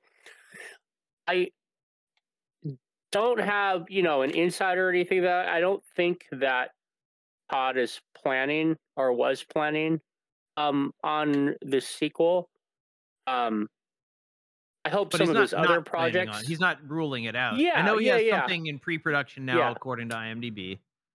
And this Yeah. movie, he completed this movie like 6 years ago, so it's Yep. been a couple of years. But this is also his biggest film to date. It looked like he had a couple other, or at least one. He had one movie before this, I think, and then one after, if I'm remembering correctly, that he's working on now. This in pre-production. And I think that end scene was a reverse on trope because there's always a good point. final confrontation. The final girl confronts the killer or killers, in the case of some of the other movies, and there's a showdown. And in this extent, I mean, there were plenty of like fights, There was plenty. No, I was on board with subverting our expectations on that. I also wanted to say, like, even early on with horror movies, even like, I wouldn't call Halloween by any stretch like the first one, but it was an earlier movie, and Michael got away at the end of that one, even, and I don't know if they had planned on doing sequels at that point yet, and there wasn't all these, as far as I know, there wasn't like a ton of sequels back then, and they still set it up and established that trope back then. Yeah, no, I don't think Halloween was supposed to have sequel. I think originally the Halloween was supposed to be each movie was its own separate tale. Oh, like an anthology. Yeah, and I think that because the first Halloween that Mustafa Akkad produced, I believe he's a producer on that, it was so successful. And it was a front runner. This, Halloween was the movie that came out before there was any of these kind of tropes. And it was so successful that I think the second movie, let's just do a continuation. And it worked. that sequel definitely worked. I mean, you talk about gothic horror, you know, Jamie Lee Curtis has a broken Yeah. ankle, and she's not physically like, you know, she's not like Sigourney Weaver in Alien, you know, she's not a No, no. physical like you know, specimen in that way. And then you see in the third Halloween, you know, they're like, okay, we're gonna take this in a, you know, like we want it previously intended to. And Halloween 3 was its own tale and it flopped. And they're like, okay, this may not be successful. So Right. But it's still working as far as like horror movies and doing sequels though. I mean, didn't they just remake or do another sequel to Halloween? Is that what you were talking about? Or because we have this thing now, it's been so long since this whole sequel thing that not only do we have sequels, we have, forget about those sequels. Now we're gonna do this requel. Redo. Like, we're gonna like forget about the sequels and then like say that it cut off after the second one and then picks up here or whatever. That's like a new thing. Yeah, like Halloween H2O, where they were like, okay, this takes place 20 years later, but it's after the second Halloween. None of the other Halloweens 4, 5, 6 matter. Yep. That type of thing. And it does get confusing. Like Terminator. Yeah. Terminator did that too. Yeah, the Halloween 2 that I was referring to was the original, not Rob Zombie's Halloween 2. Yeah, with Jamie Lee Curtis. And beautiful movie, but I know we're not here to discuss that movie, but it set up a lot there of was so many parallels. tropes. If this movie was based not solely, but I mean it was based more on Halloween than probably any of the other ones that it paid homage to, right? Like Halloween was definitely the closest one of all of them. Yeah, and then in that respect as well, because I'm really interested in how Devin feels about, you know, these kind of movies. Everyone wants to know how Devin reacts to things now. I love it. Well, that's the thing. I find it very interesting that Devin, you watched Saw 1 and 2 that are really, really graphic, but had a lot to say in those movies, survival horror wise and that kind of thing, and that you sat through them. And I was like, I want to like show you movies, Devin, and see which ones like, okay, you really like this one, but you don't. And to be completely frank, I do have a little bit of Schadenfreude. So, you know, in a safe environment, because horror movies, you know, they're not reality. But see which ones shake and see which ones don't.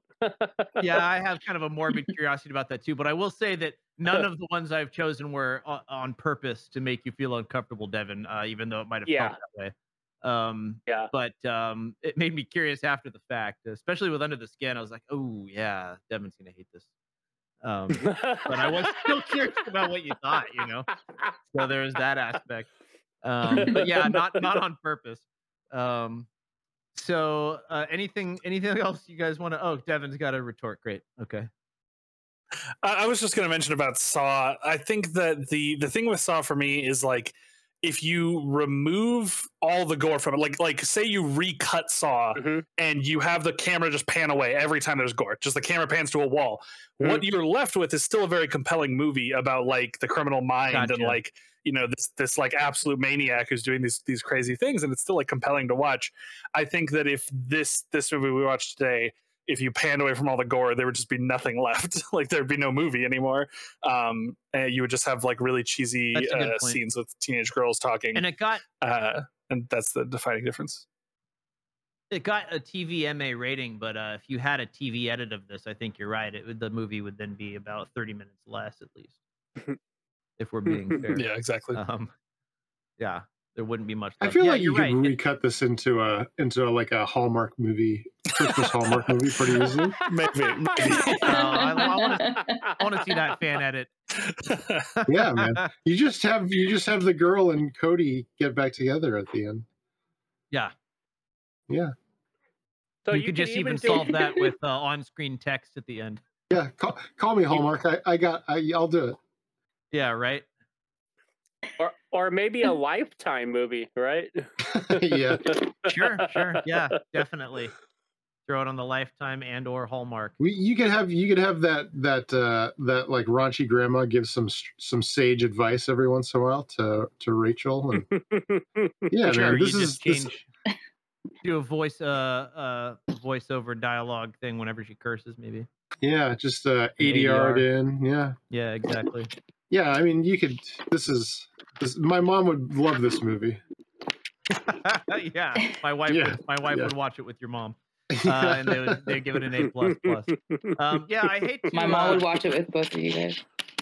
There you go. Yeah, that has this audience. One of my mentors from film school is a Lifetime movie director, and my wife already knew his work before I came home and told her, and had already seen all of it. And we still watch his new movies. He'll be like, "Hey, I got a new one coming out. Check it out."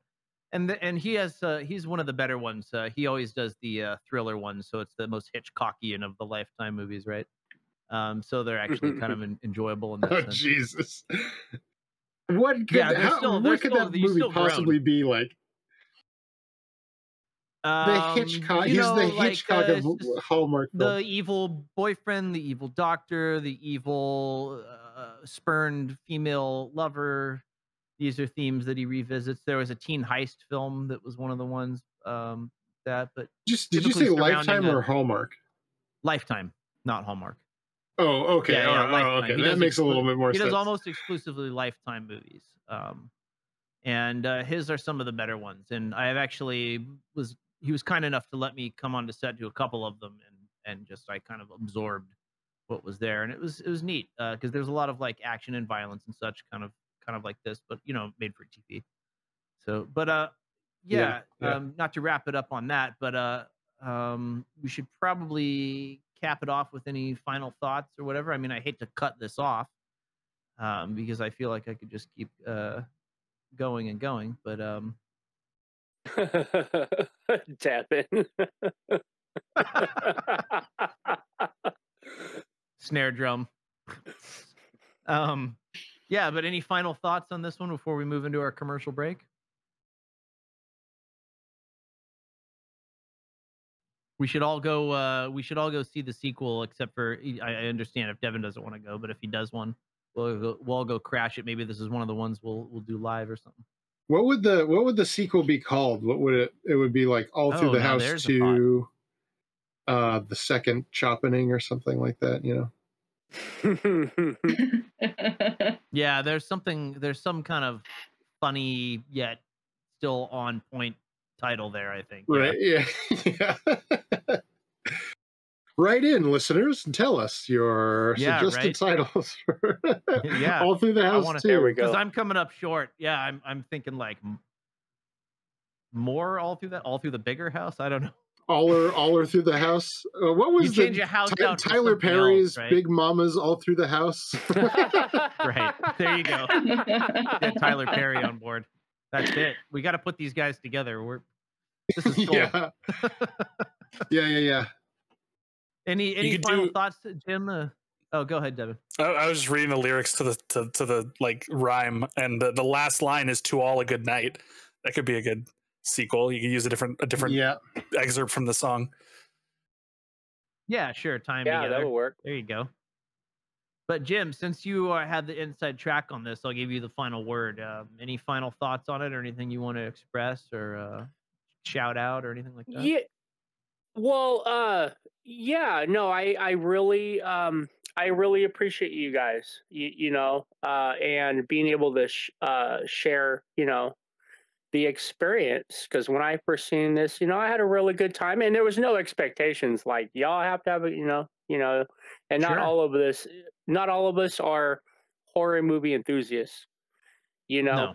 But I wanted to show you, someone's work, that I know in real life, and someone who like you, Ben, is very passionate about film. Because he was already away when I became friends, with my friend in high school, but my friend and his younger brother would constantly talk about their older brother. And even when he was in high school, the older brother was in high school, he was doing home movies and he would cast, his family, in them, and that type of thing. Much like some people, do Dungeons and Dragons and things of imagination, at a much early age before they even know of the game, that type of thing. And so that just that love of an art form, and having your passion realized after years of effort and thought, and practice, that just whatever it is, whether it's writing, it's just it's exciting, it's exciting to see. That's so totally valid, and that's neat that we got to see something that you kind of had an insight like that on, and some experience. And it is fun to be on set or have seen or known the people working on something, and then see what the result is. And I think in this case, he did certainly above average job on it, and I believe that he elevated this beyond what I expected. Just prejudging from like the production value and stuff, I wasn't expecting those twists and turns in the story, but he really knows the genre clearly. And it's neat. And you do see like, okay, he has 2 credits there, but what you don't see is all those years of filmmaking that led up to that. It's like, after 30 years he's an overnight success or whatever because he made his film or whatever. But that's how it is typically. There's probably 100 works before that. Yeah, there's a quote that says, it took me 10 years to be an overnight success, and that seems to be the general number that people go to. If they don't go to, you have to do something 10,000 times before you, can become an expert in it. It's either time or that effort. So, and with film, you kind of have to almost learn on the job with shorter things like that, or just at least like by being passionate and going out and grabbing your family to be in things and whatnot, and just kind of learning all that stuff. And it's with film, there's so many moving pieces, and it's so expensive that it's a really hard medium to get involved with at all. And so any success by any peers or locals like this is always inspiration to myself, especially trying to get up and running my first feature as well. So definitely, Ben. Yeah, definitely. So it was neat in that way. So thank you for that, Jim. But so before we tally up our grades, we have time for a commercial break. And now a word from our sponsors. Have you been cooped up for COVID lockdown and grew a couple of inches too long? Don't want to scare the normies when you go out in public again? Well, come see us at Just a Little Off the Top Salon. Our stylist will snip you into shape. Just imagine our razor-sharp shears cutting off those extra inches. One quick chop and you'll be on your way feeling lighter than ever. Why, it's as easy as removing a nasty wart. Getting hot? We'll cut it extra short for summer. Book now to catch our Christmas and July special, all cuts half off. Just a little off the top is a subjective term. Results may vary and will likely be more than you bargained for. Side effects include bad mastitis, playing with creepy mannequins, and reliving youth trauma in a series of melodramatic flashbacks. Just a little off the top salon. We don't make mistakes. It's always intentional. That's great. That's great. All right, folks. Poetry. Yeah, poetry. It's time for all the co-hosts to submit our final grade. And kind of like I indicated before, I'm kind of grading this on a curve and comparing it to other indie horror films that I've seen on Amazon. So based on that curve, I felt this film was above average. I'm going to give it a B. It was a jolly old romp with a couple of lumps of coal, but overall, still a gift. Kat, where did you land on All Through the House? So I definitely understand the circumstances it was shot at. I appreciate for what, the budget, everything, and for being an indie film.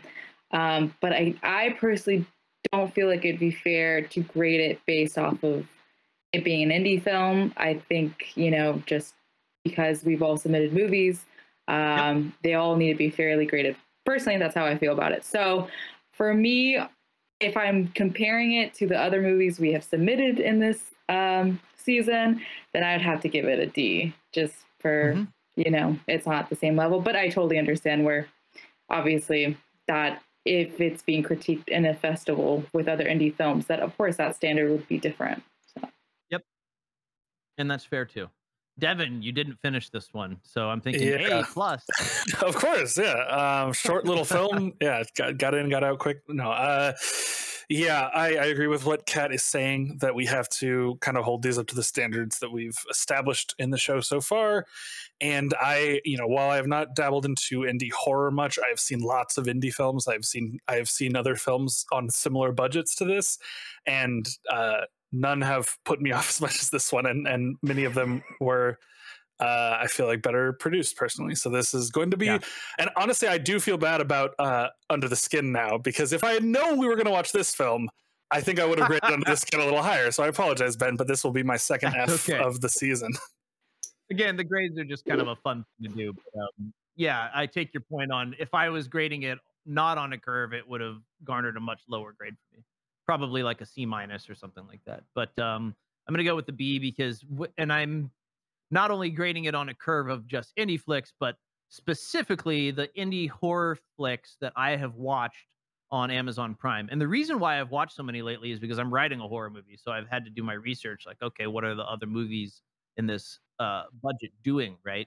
And so for me, this was one of the better ones, more well written, and got squeezed out a little better production value.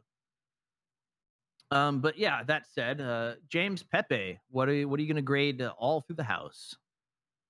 Yeah, so I mean, I'm sympathetic to this film in a lot of ways, and I did have some fun watching it. But I think for me that this was like a middle of the bell curve movie, which for me is not a great thing to be. I think it didn't reach those like high heights that these indie horror movies sometimes can't, or sometimes can, but it also didn't get into the like good bad, like the low lows that sort of make a movie entertaining in a certain way as well, in the sort of like Neil Breen kind of way. And so, yeah, this just ended up being kind of a middle of the road movie for me. So I'm going to give it a C. Yeah. Yep. Totally agree with that. And Jim, who was there for the actual thing, how that's got to inform you in some way. Yeah, definitely there is a bias, and I'll speak plainly on it. So, originally I was thinking along the lines very similarly to you, Ben, where are we judging this across all, like if this was a classroom, right? This would be a certain subject. So, should I judge it according to its peers in that subject, or judge it according to the peers across the board? And I didn't even think along those lines. You, Kat, and Devin have got like, what should be the standard? So that's an interesting question. Thank you for bringing that up. I think that I will judge it similarly to you, Ben. Just looking at across the aisle at other low budget, B horror movies. Did it stand out on its own merits, and was it more significant? I feel like it was, but again, there is definitely bias there. I definitely want to enjoy it, but I did enjoy this movie, both at the festival and now. So I'm going to give it a B plus. Cool. Yeah, and it surpassed my expectations both in writing and in acting, not across the board, but with the main supporting actress. I thought she was wonderful and would do well in higher production stuff too. And comparing it to others in the genre, because I've seen there's some pretty, like, I don't know how many of these types of movies you guys have seen, but this really does exceed a lot of what's on Amazon Prime. Feel free to poke around, and a lot of them, like Jim was saying earlier, like it's like handheld shots that aren't lit correctly and the sound's crap, and it's like, wow, Amazon's just buying anything. But this was not one of those. This was like, this guy at least knows what he's doing and did well for the constraints that he was up against. So well done overall. But what does that leave us with our final GPA? Congratulations, Jim. You have passed the lowest passing score of a C-, 1.86. Average. I'll get you next time, Jim. Woo! Give me my diploma. Right? He gets the degree. Yeah, D's for diploma, baby.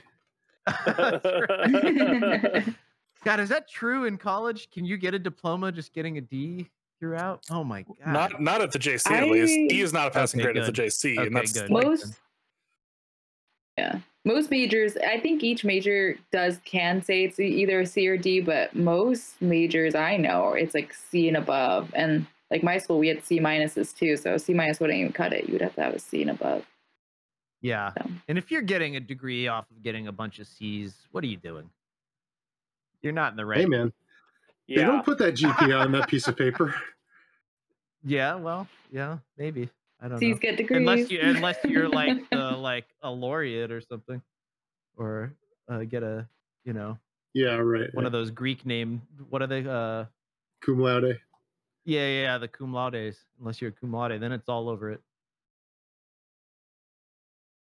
Okay, well, here's where we're going to roll for the next episode. Now, as a reminder, this is the series finale, so we're kicking off our submissions for the next series with the series theme is black and white films. So I believe Jim is going to roll for us today a D10 because there's 5 selections to go from. So prep that, and I'll get the dice ready, or the drum sound effect ready for you. Jim, make sure there's not a bunch of severed dicks in that bag and one vibrator. Oh man, it's Schrodinger's dick bag. Yeah, right. Crude. I'll make my bag almost empty. I mean, dude. Technically, it is. Look, it's a bag full of D's. It's a bag full of D's. Oh, that's true. You want D's of all different shapes and sizes. There you go. That's colors. The TV version of that joke. Yeah. Now TV you're MA speaking my version. language. Yeah. Okay, you ready? Here's your drum roll.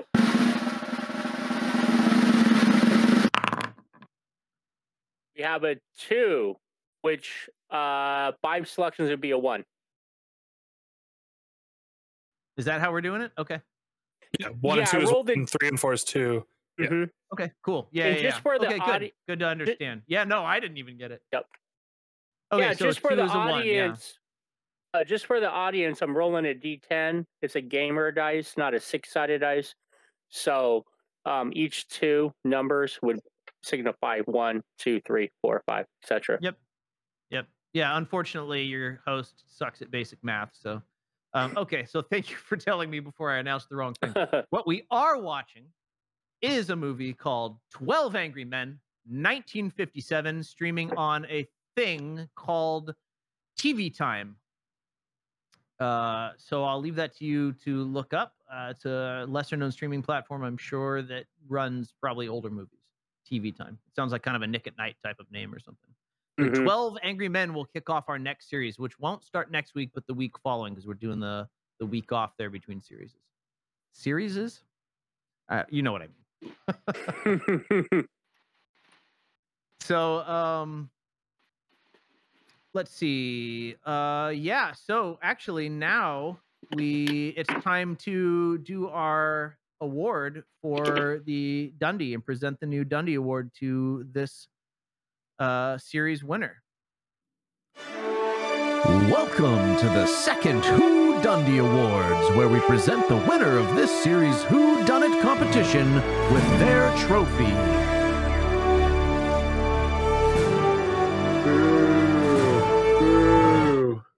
And the co-hosts are booing and jeering. I don't know why, because I haven't got the envelope yet. So my big shepherd's hook didn't come from Amazon yet. Well, they chopped a couple of inches off, to be fair. So Yeah, right. Yeah. it didn't quite reach. But may I have the envelope, please?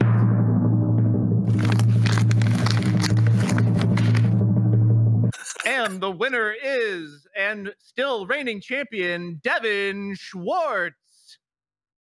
Ooh. Don't all applaud at once. So this He will didn't be your even watch the second last movie. He's whodunit. getting an award. Well, he's guessing it right where it counts. So that's a good motivation for us to be better at He's this. like the kid at the end of the year who has a grade so good that he doesn't have to take the final. Oh Yep. my God, that's perfect. I love that analogy. In Yeah, other that's words, perfect. a big jerk. You're messing up the curve for the rest of us.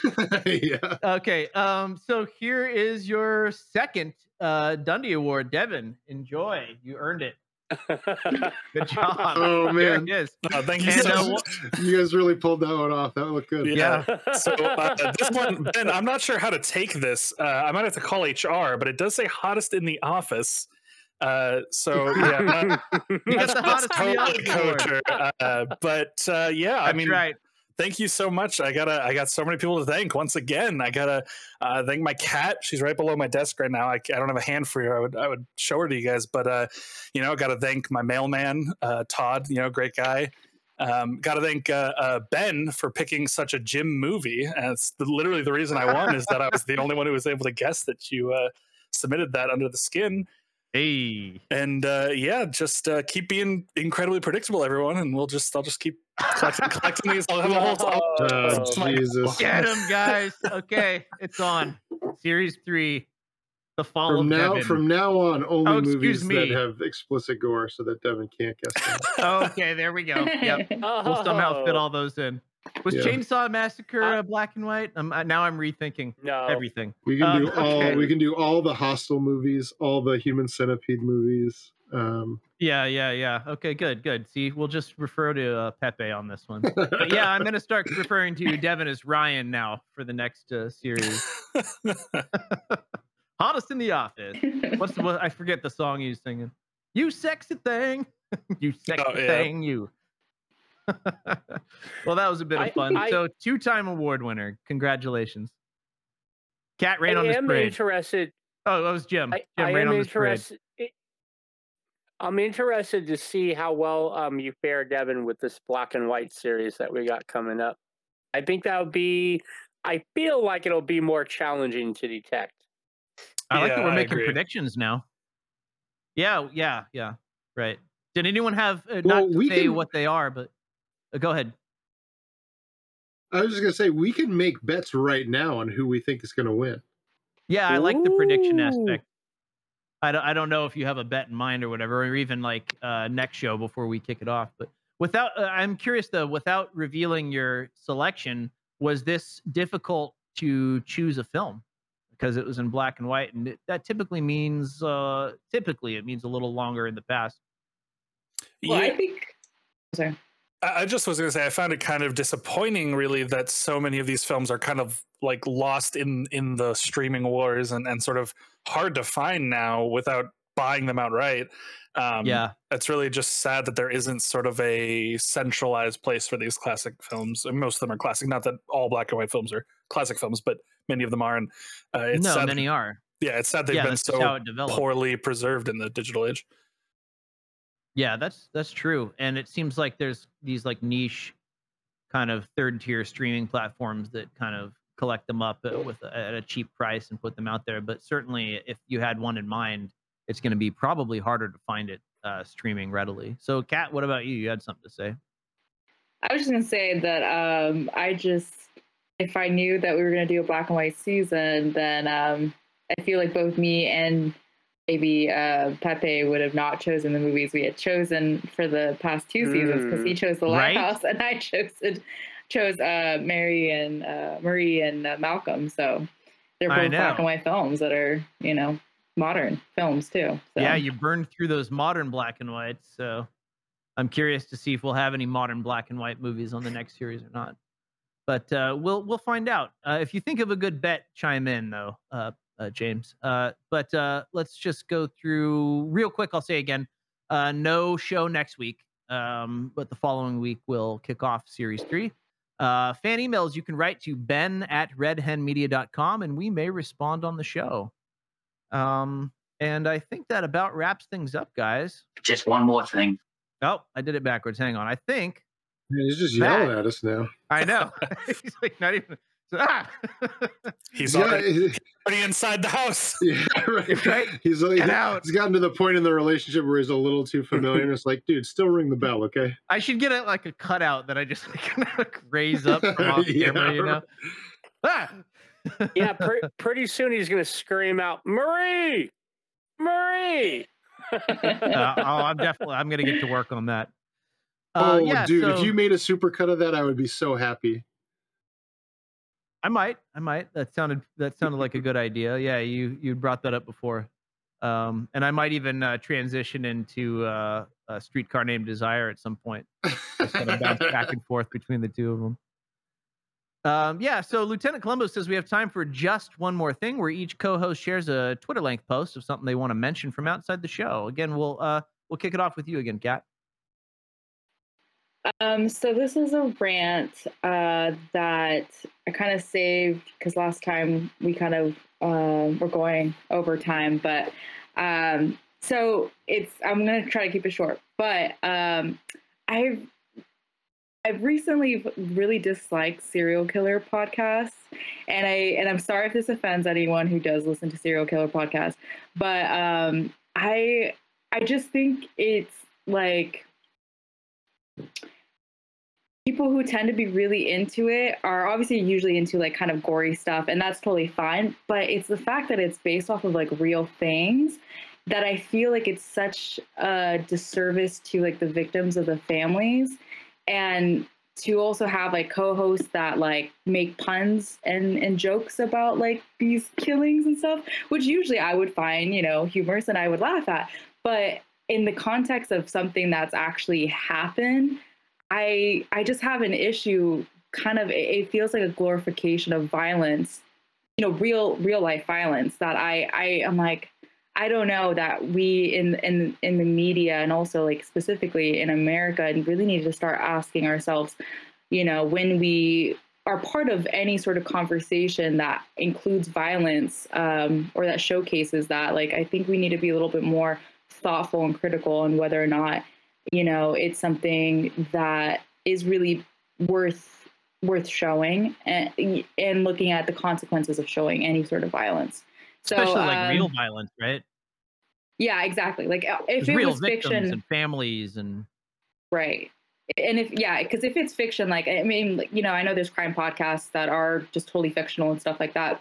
So I'm not talking about those. But yeah, when it's nonfiction, when it's real stories, I think that's when we really have to. And of course, this is more my journalistic self, just wanting to ask these more ethical questions of where we as a media creators and storytellers, how we play a role into sometimes further perpetrating that violence in our culture. So anyways, that's my rant. Or at least making light of it. No, that's a good point. Is there a specific one that you want to call out that was like push it over the line for you, or is it just in general? No, I don't have any specific. It's more because I have friends who listen to them, and like sometimes they'll just casually put it on, and I'm just like, I gotta zone out because I can't listen to this. Yeah, I do like true crime, but I'm not. What you're describing sounds more exploitative than. Yeah, more like serial killers who do very grotesque things to victims. Yeah. Maybe not the best to enjoy it in the same way you might enjoy a slasher film that's more kind of over the top and cartoony and such. Right. Yeah. Yeah, good point.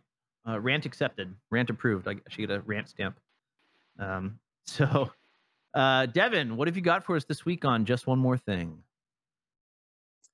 So I have for you a serial killer podcast I've been listening to. No, I'm kidding. Awesome. Perfect. No, it is a podcast. It is called Wastelanders, Old Man Star-Lord. It's a Marvel Comics podcast. I believe the first of its kind. I've not heard of another Marvel comic podcast. This is a radio drama. It is a Marvel story being told through a podcast.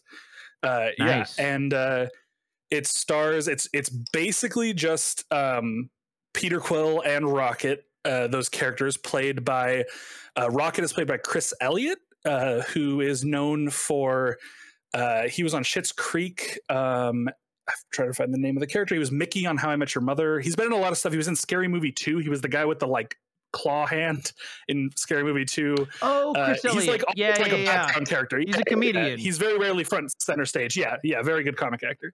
He does a great job on the podcast. And then the other guy who plays Star-Lord is Timothy Busfield, who the only movie I know him from is he was Poindexter in Revenge of the Nerds. And I don't recognize him in anything else, but I remember Poindexter from Revenge of the Nerds. Yeah, totally. Yeah, mostly a TV actor. Wow, it seems he's still like, acting. That's great. That's interesting choice. Also, but with voice acting, if they're good, and they can do any character. So there was another big name attached, but this list is not. Can I say I know? I remember. It.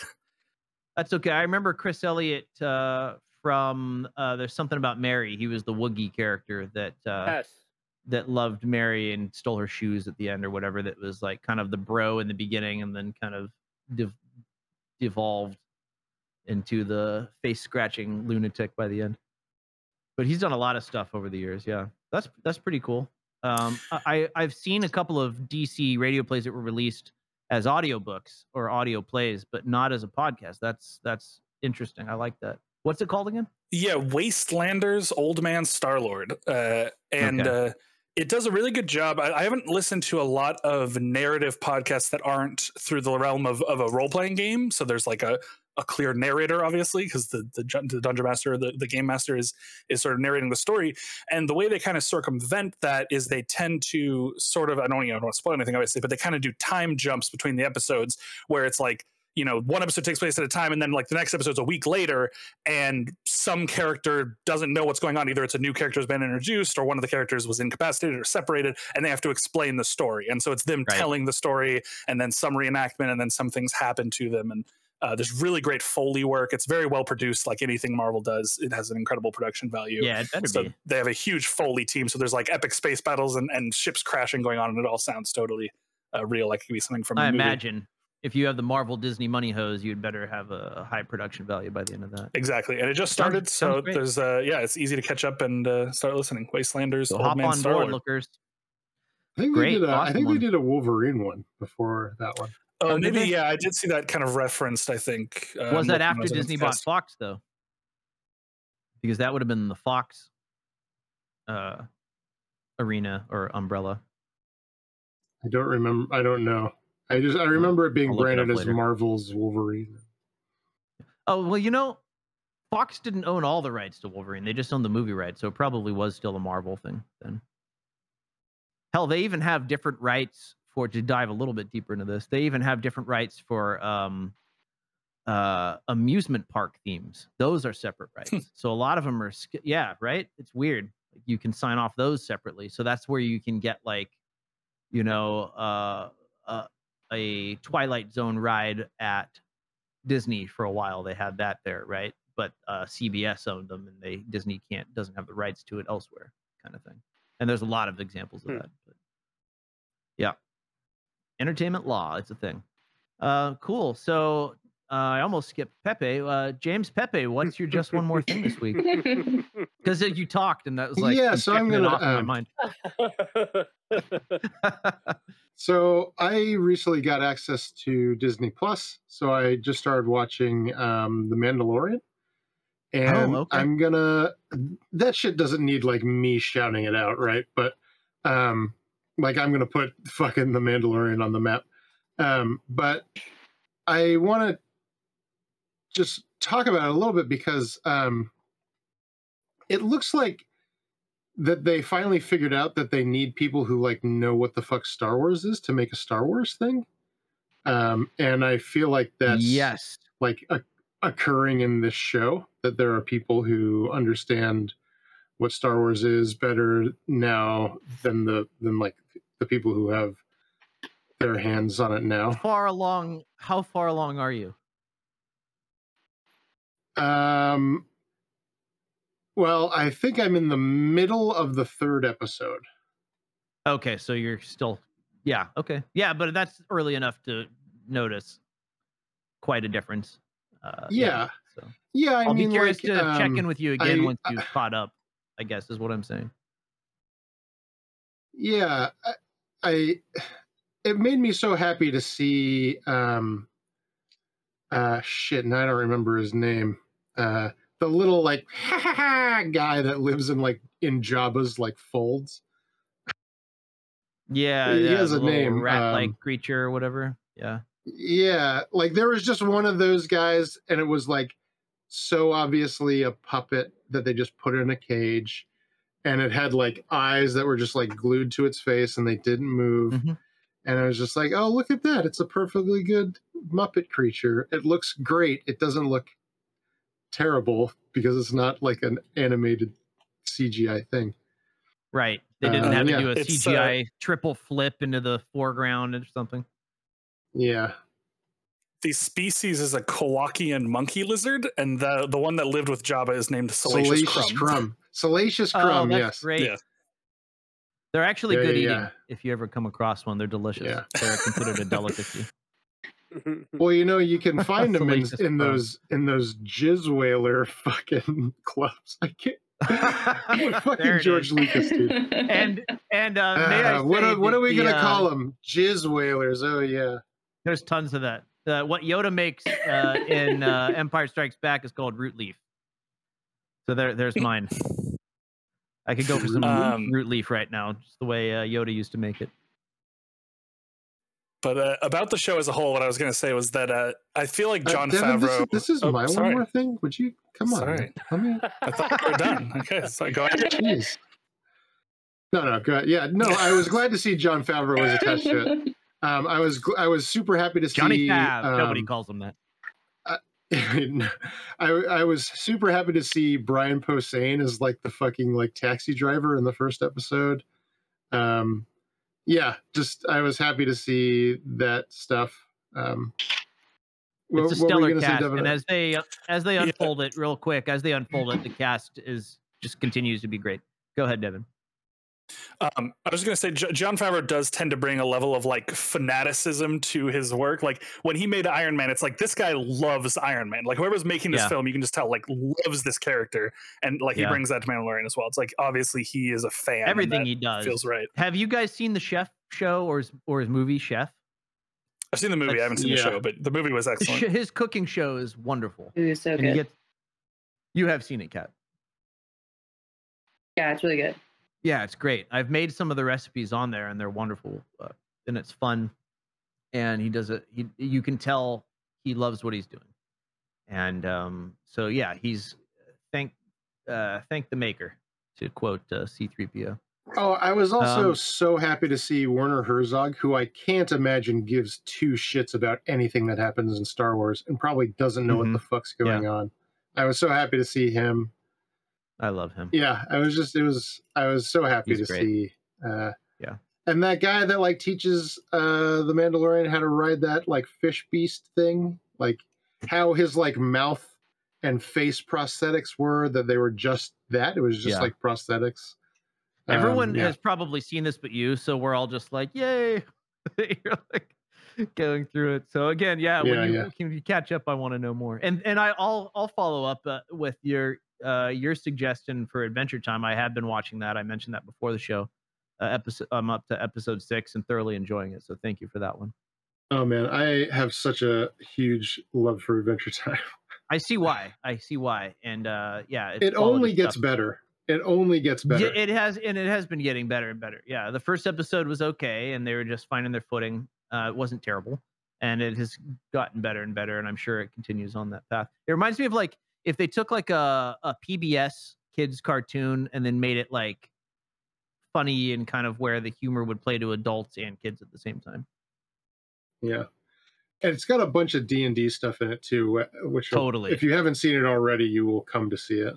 Yeah, totally loving that aspect. And the characters are very strong. They did a good job of capturing the kind of youthful take that he has. John DiMaggio is so good at being Jake. Oh man, he's so good. So I'm not familiar with him. He's not a kid. No, John DiMaggio is also the voice of Bender, so he also voices Jake. Jake the dog. Okay, yeah. Okay. Oh, I don't know why I didn't put that. Yeah, I loved his voice. I was like, man, this guy's good. He's Bender, of course. Okay. Yeah, he's great. Bender. Yeah, It's so funny to see him in such a different role. Yeah, and equally is fantastic. It's so much fun. I just watched that episode with the little cute elephant that kept getting in trouble. It's just such a good, well-paced, and funny. Tree Trunks. Yeah, the little yellow elephant that makes pies. Voice. Yeah, yeah, wonderful. And So anyway, thank you for that recommendation. Very, very I well could talk about. there. I could fucking talk about events. So I'll shut up. I'll check back in once I get further along with that one too. But last but certainly not least, gentleman Jim Scott, what have you got for us this week on Just One More Thing? Yeah. So this week I have a book. I definitely follow Kat, your rant, before about reading more. To read more. Yeah. And well, definitely in a point where we are so media saturated that the biggest and sometimes anxiety provoking choices, which media do I engage in at this point, Yeah. And try to be very conscious of that, and because it can definitely run away with you, but It's yeah, running no, away the with book, the whole world right now, right? I would argue. yeah, and increase our need to be entertained at all points in time, regardless of whether you're in line or. But anyways, that's a whole separate thing. So the book that I have been reading is The Lies of Locke Lamora. It is by Scott Lynch, and it details. Well, this is the first book, so it details the rise of this group of rogues called the Gentlemen Bastards, and it's set in a fictional world and city, but this fictional city has a lot of nods to Venice during kind of like maybe more Renaissance times, and it has. There's so much larceny going on in this city, and everybody seems to be in on it on some form and some level, which I find really interesting. It does kind of take the unlikely hero trope, but they're not. It's not like in The Hobbit where they're going on this sojourn, to Mountain Doom or whatever, that a lot of fantasy kind of takes. So it's really interesting. Highly recommend it. Hopefully I did justice in describing it. So the name one more time. It is called The Lies of Locke Lamora. Great. And it is by the author Scott Lynch. Wonderful. Thank you. And on that point, I'll do my Just One More Thing. I also took Kat's advice and started let me talk into the mic so you can hear. You're not going to be able to see this on this camera, so let me cut to the other camera. You might be able to see this. I have a WhisperSync book between an audiobook. If you don't know what that is, it syncs between an audiobook and what you're reading on the Kindle. And this story is called The Cycle of Iran. That's probably not going to work. It's a huge epic tale about a kind of a street rat hood and another guy that he hires as a bodyguard after finding an ancient book, and people just start trying to kill him for some reason after he recovers this book. And the magic system in this is one of rediscovery, and it's on par with the Wheel of Time as far as the development and specificity of how things work. So if you like an author who puts a lot of thought into world building and how all this actually works and how a character might rediscover some ancient knowledge, The Cycle of Iran is great. The characters are very, I guess, sassy is one way to put it. They quip each other a lot, and it's enjoyable how they really like each other, but they're just very quippy with each other, right? And so I'm on. I started in the first book and wrap that up, couldn't put it down, and now I'm into the second book, and I guess the series is called The Cycle of Iran. And that's in reference to the magic system there. So, Kat, you got 2 of us. So well done. That said, I think that about really wraps things up. So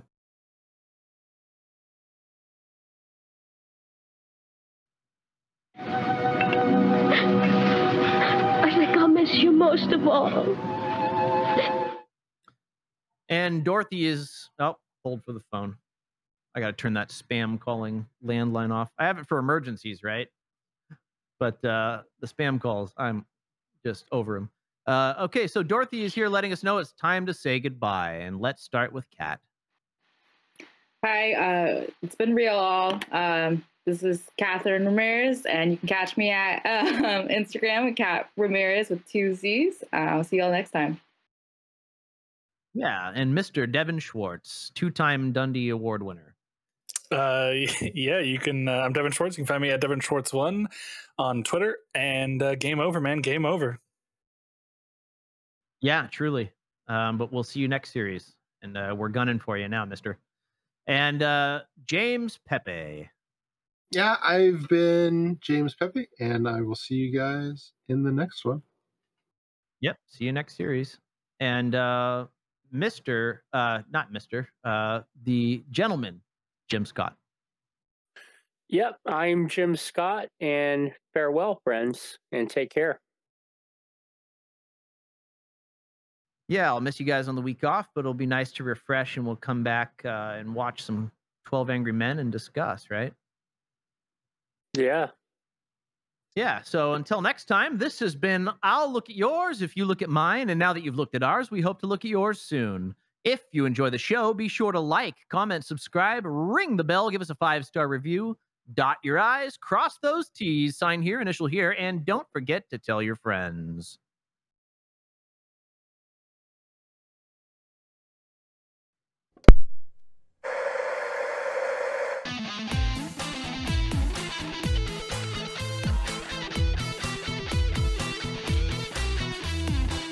And remember to watch 12 Angry Men 1957, now streaming on TV Time for next series kickoff show.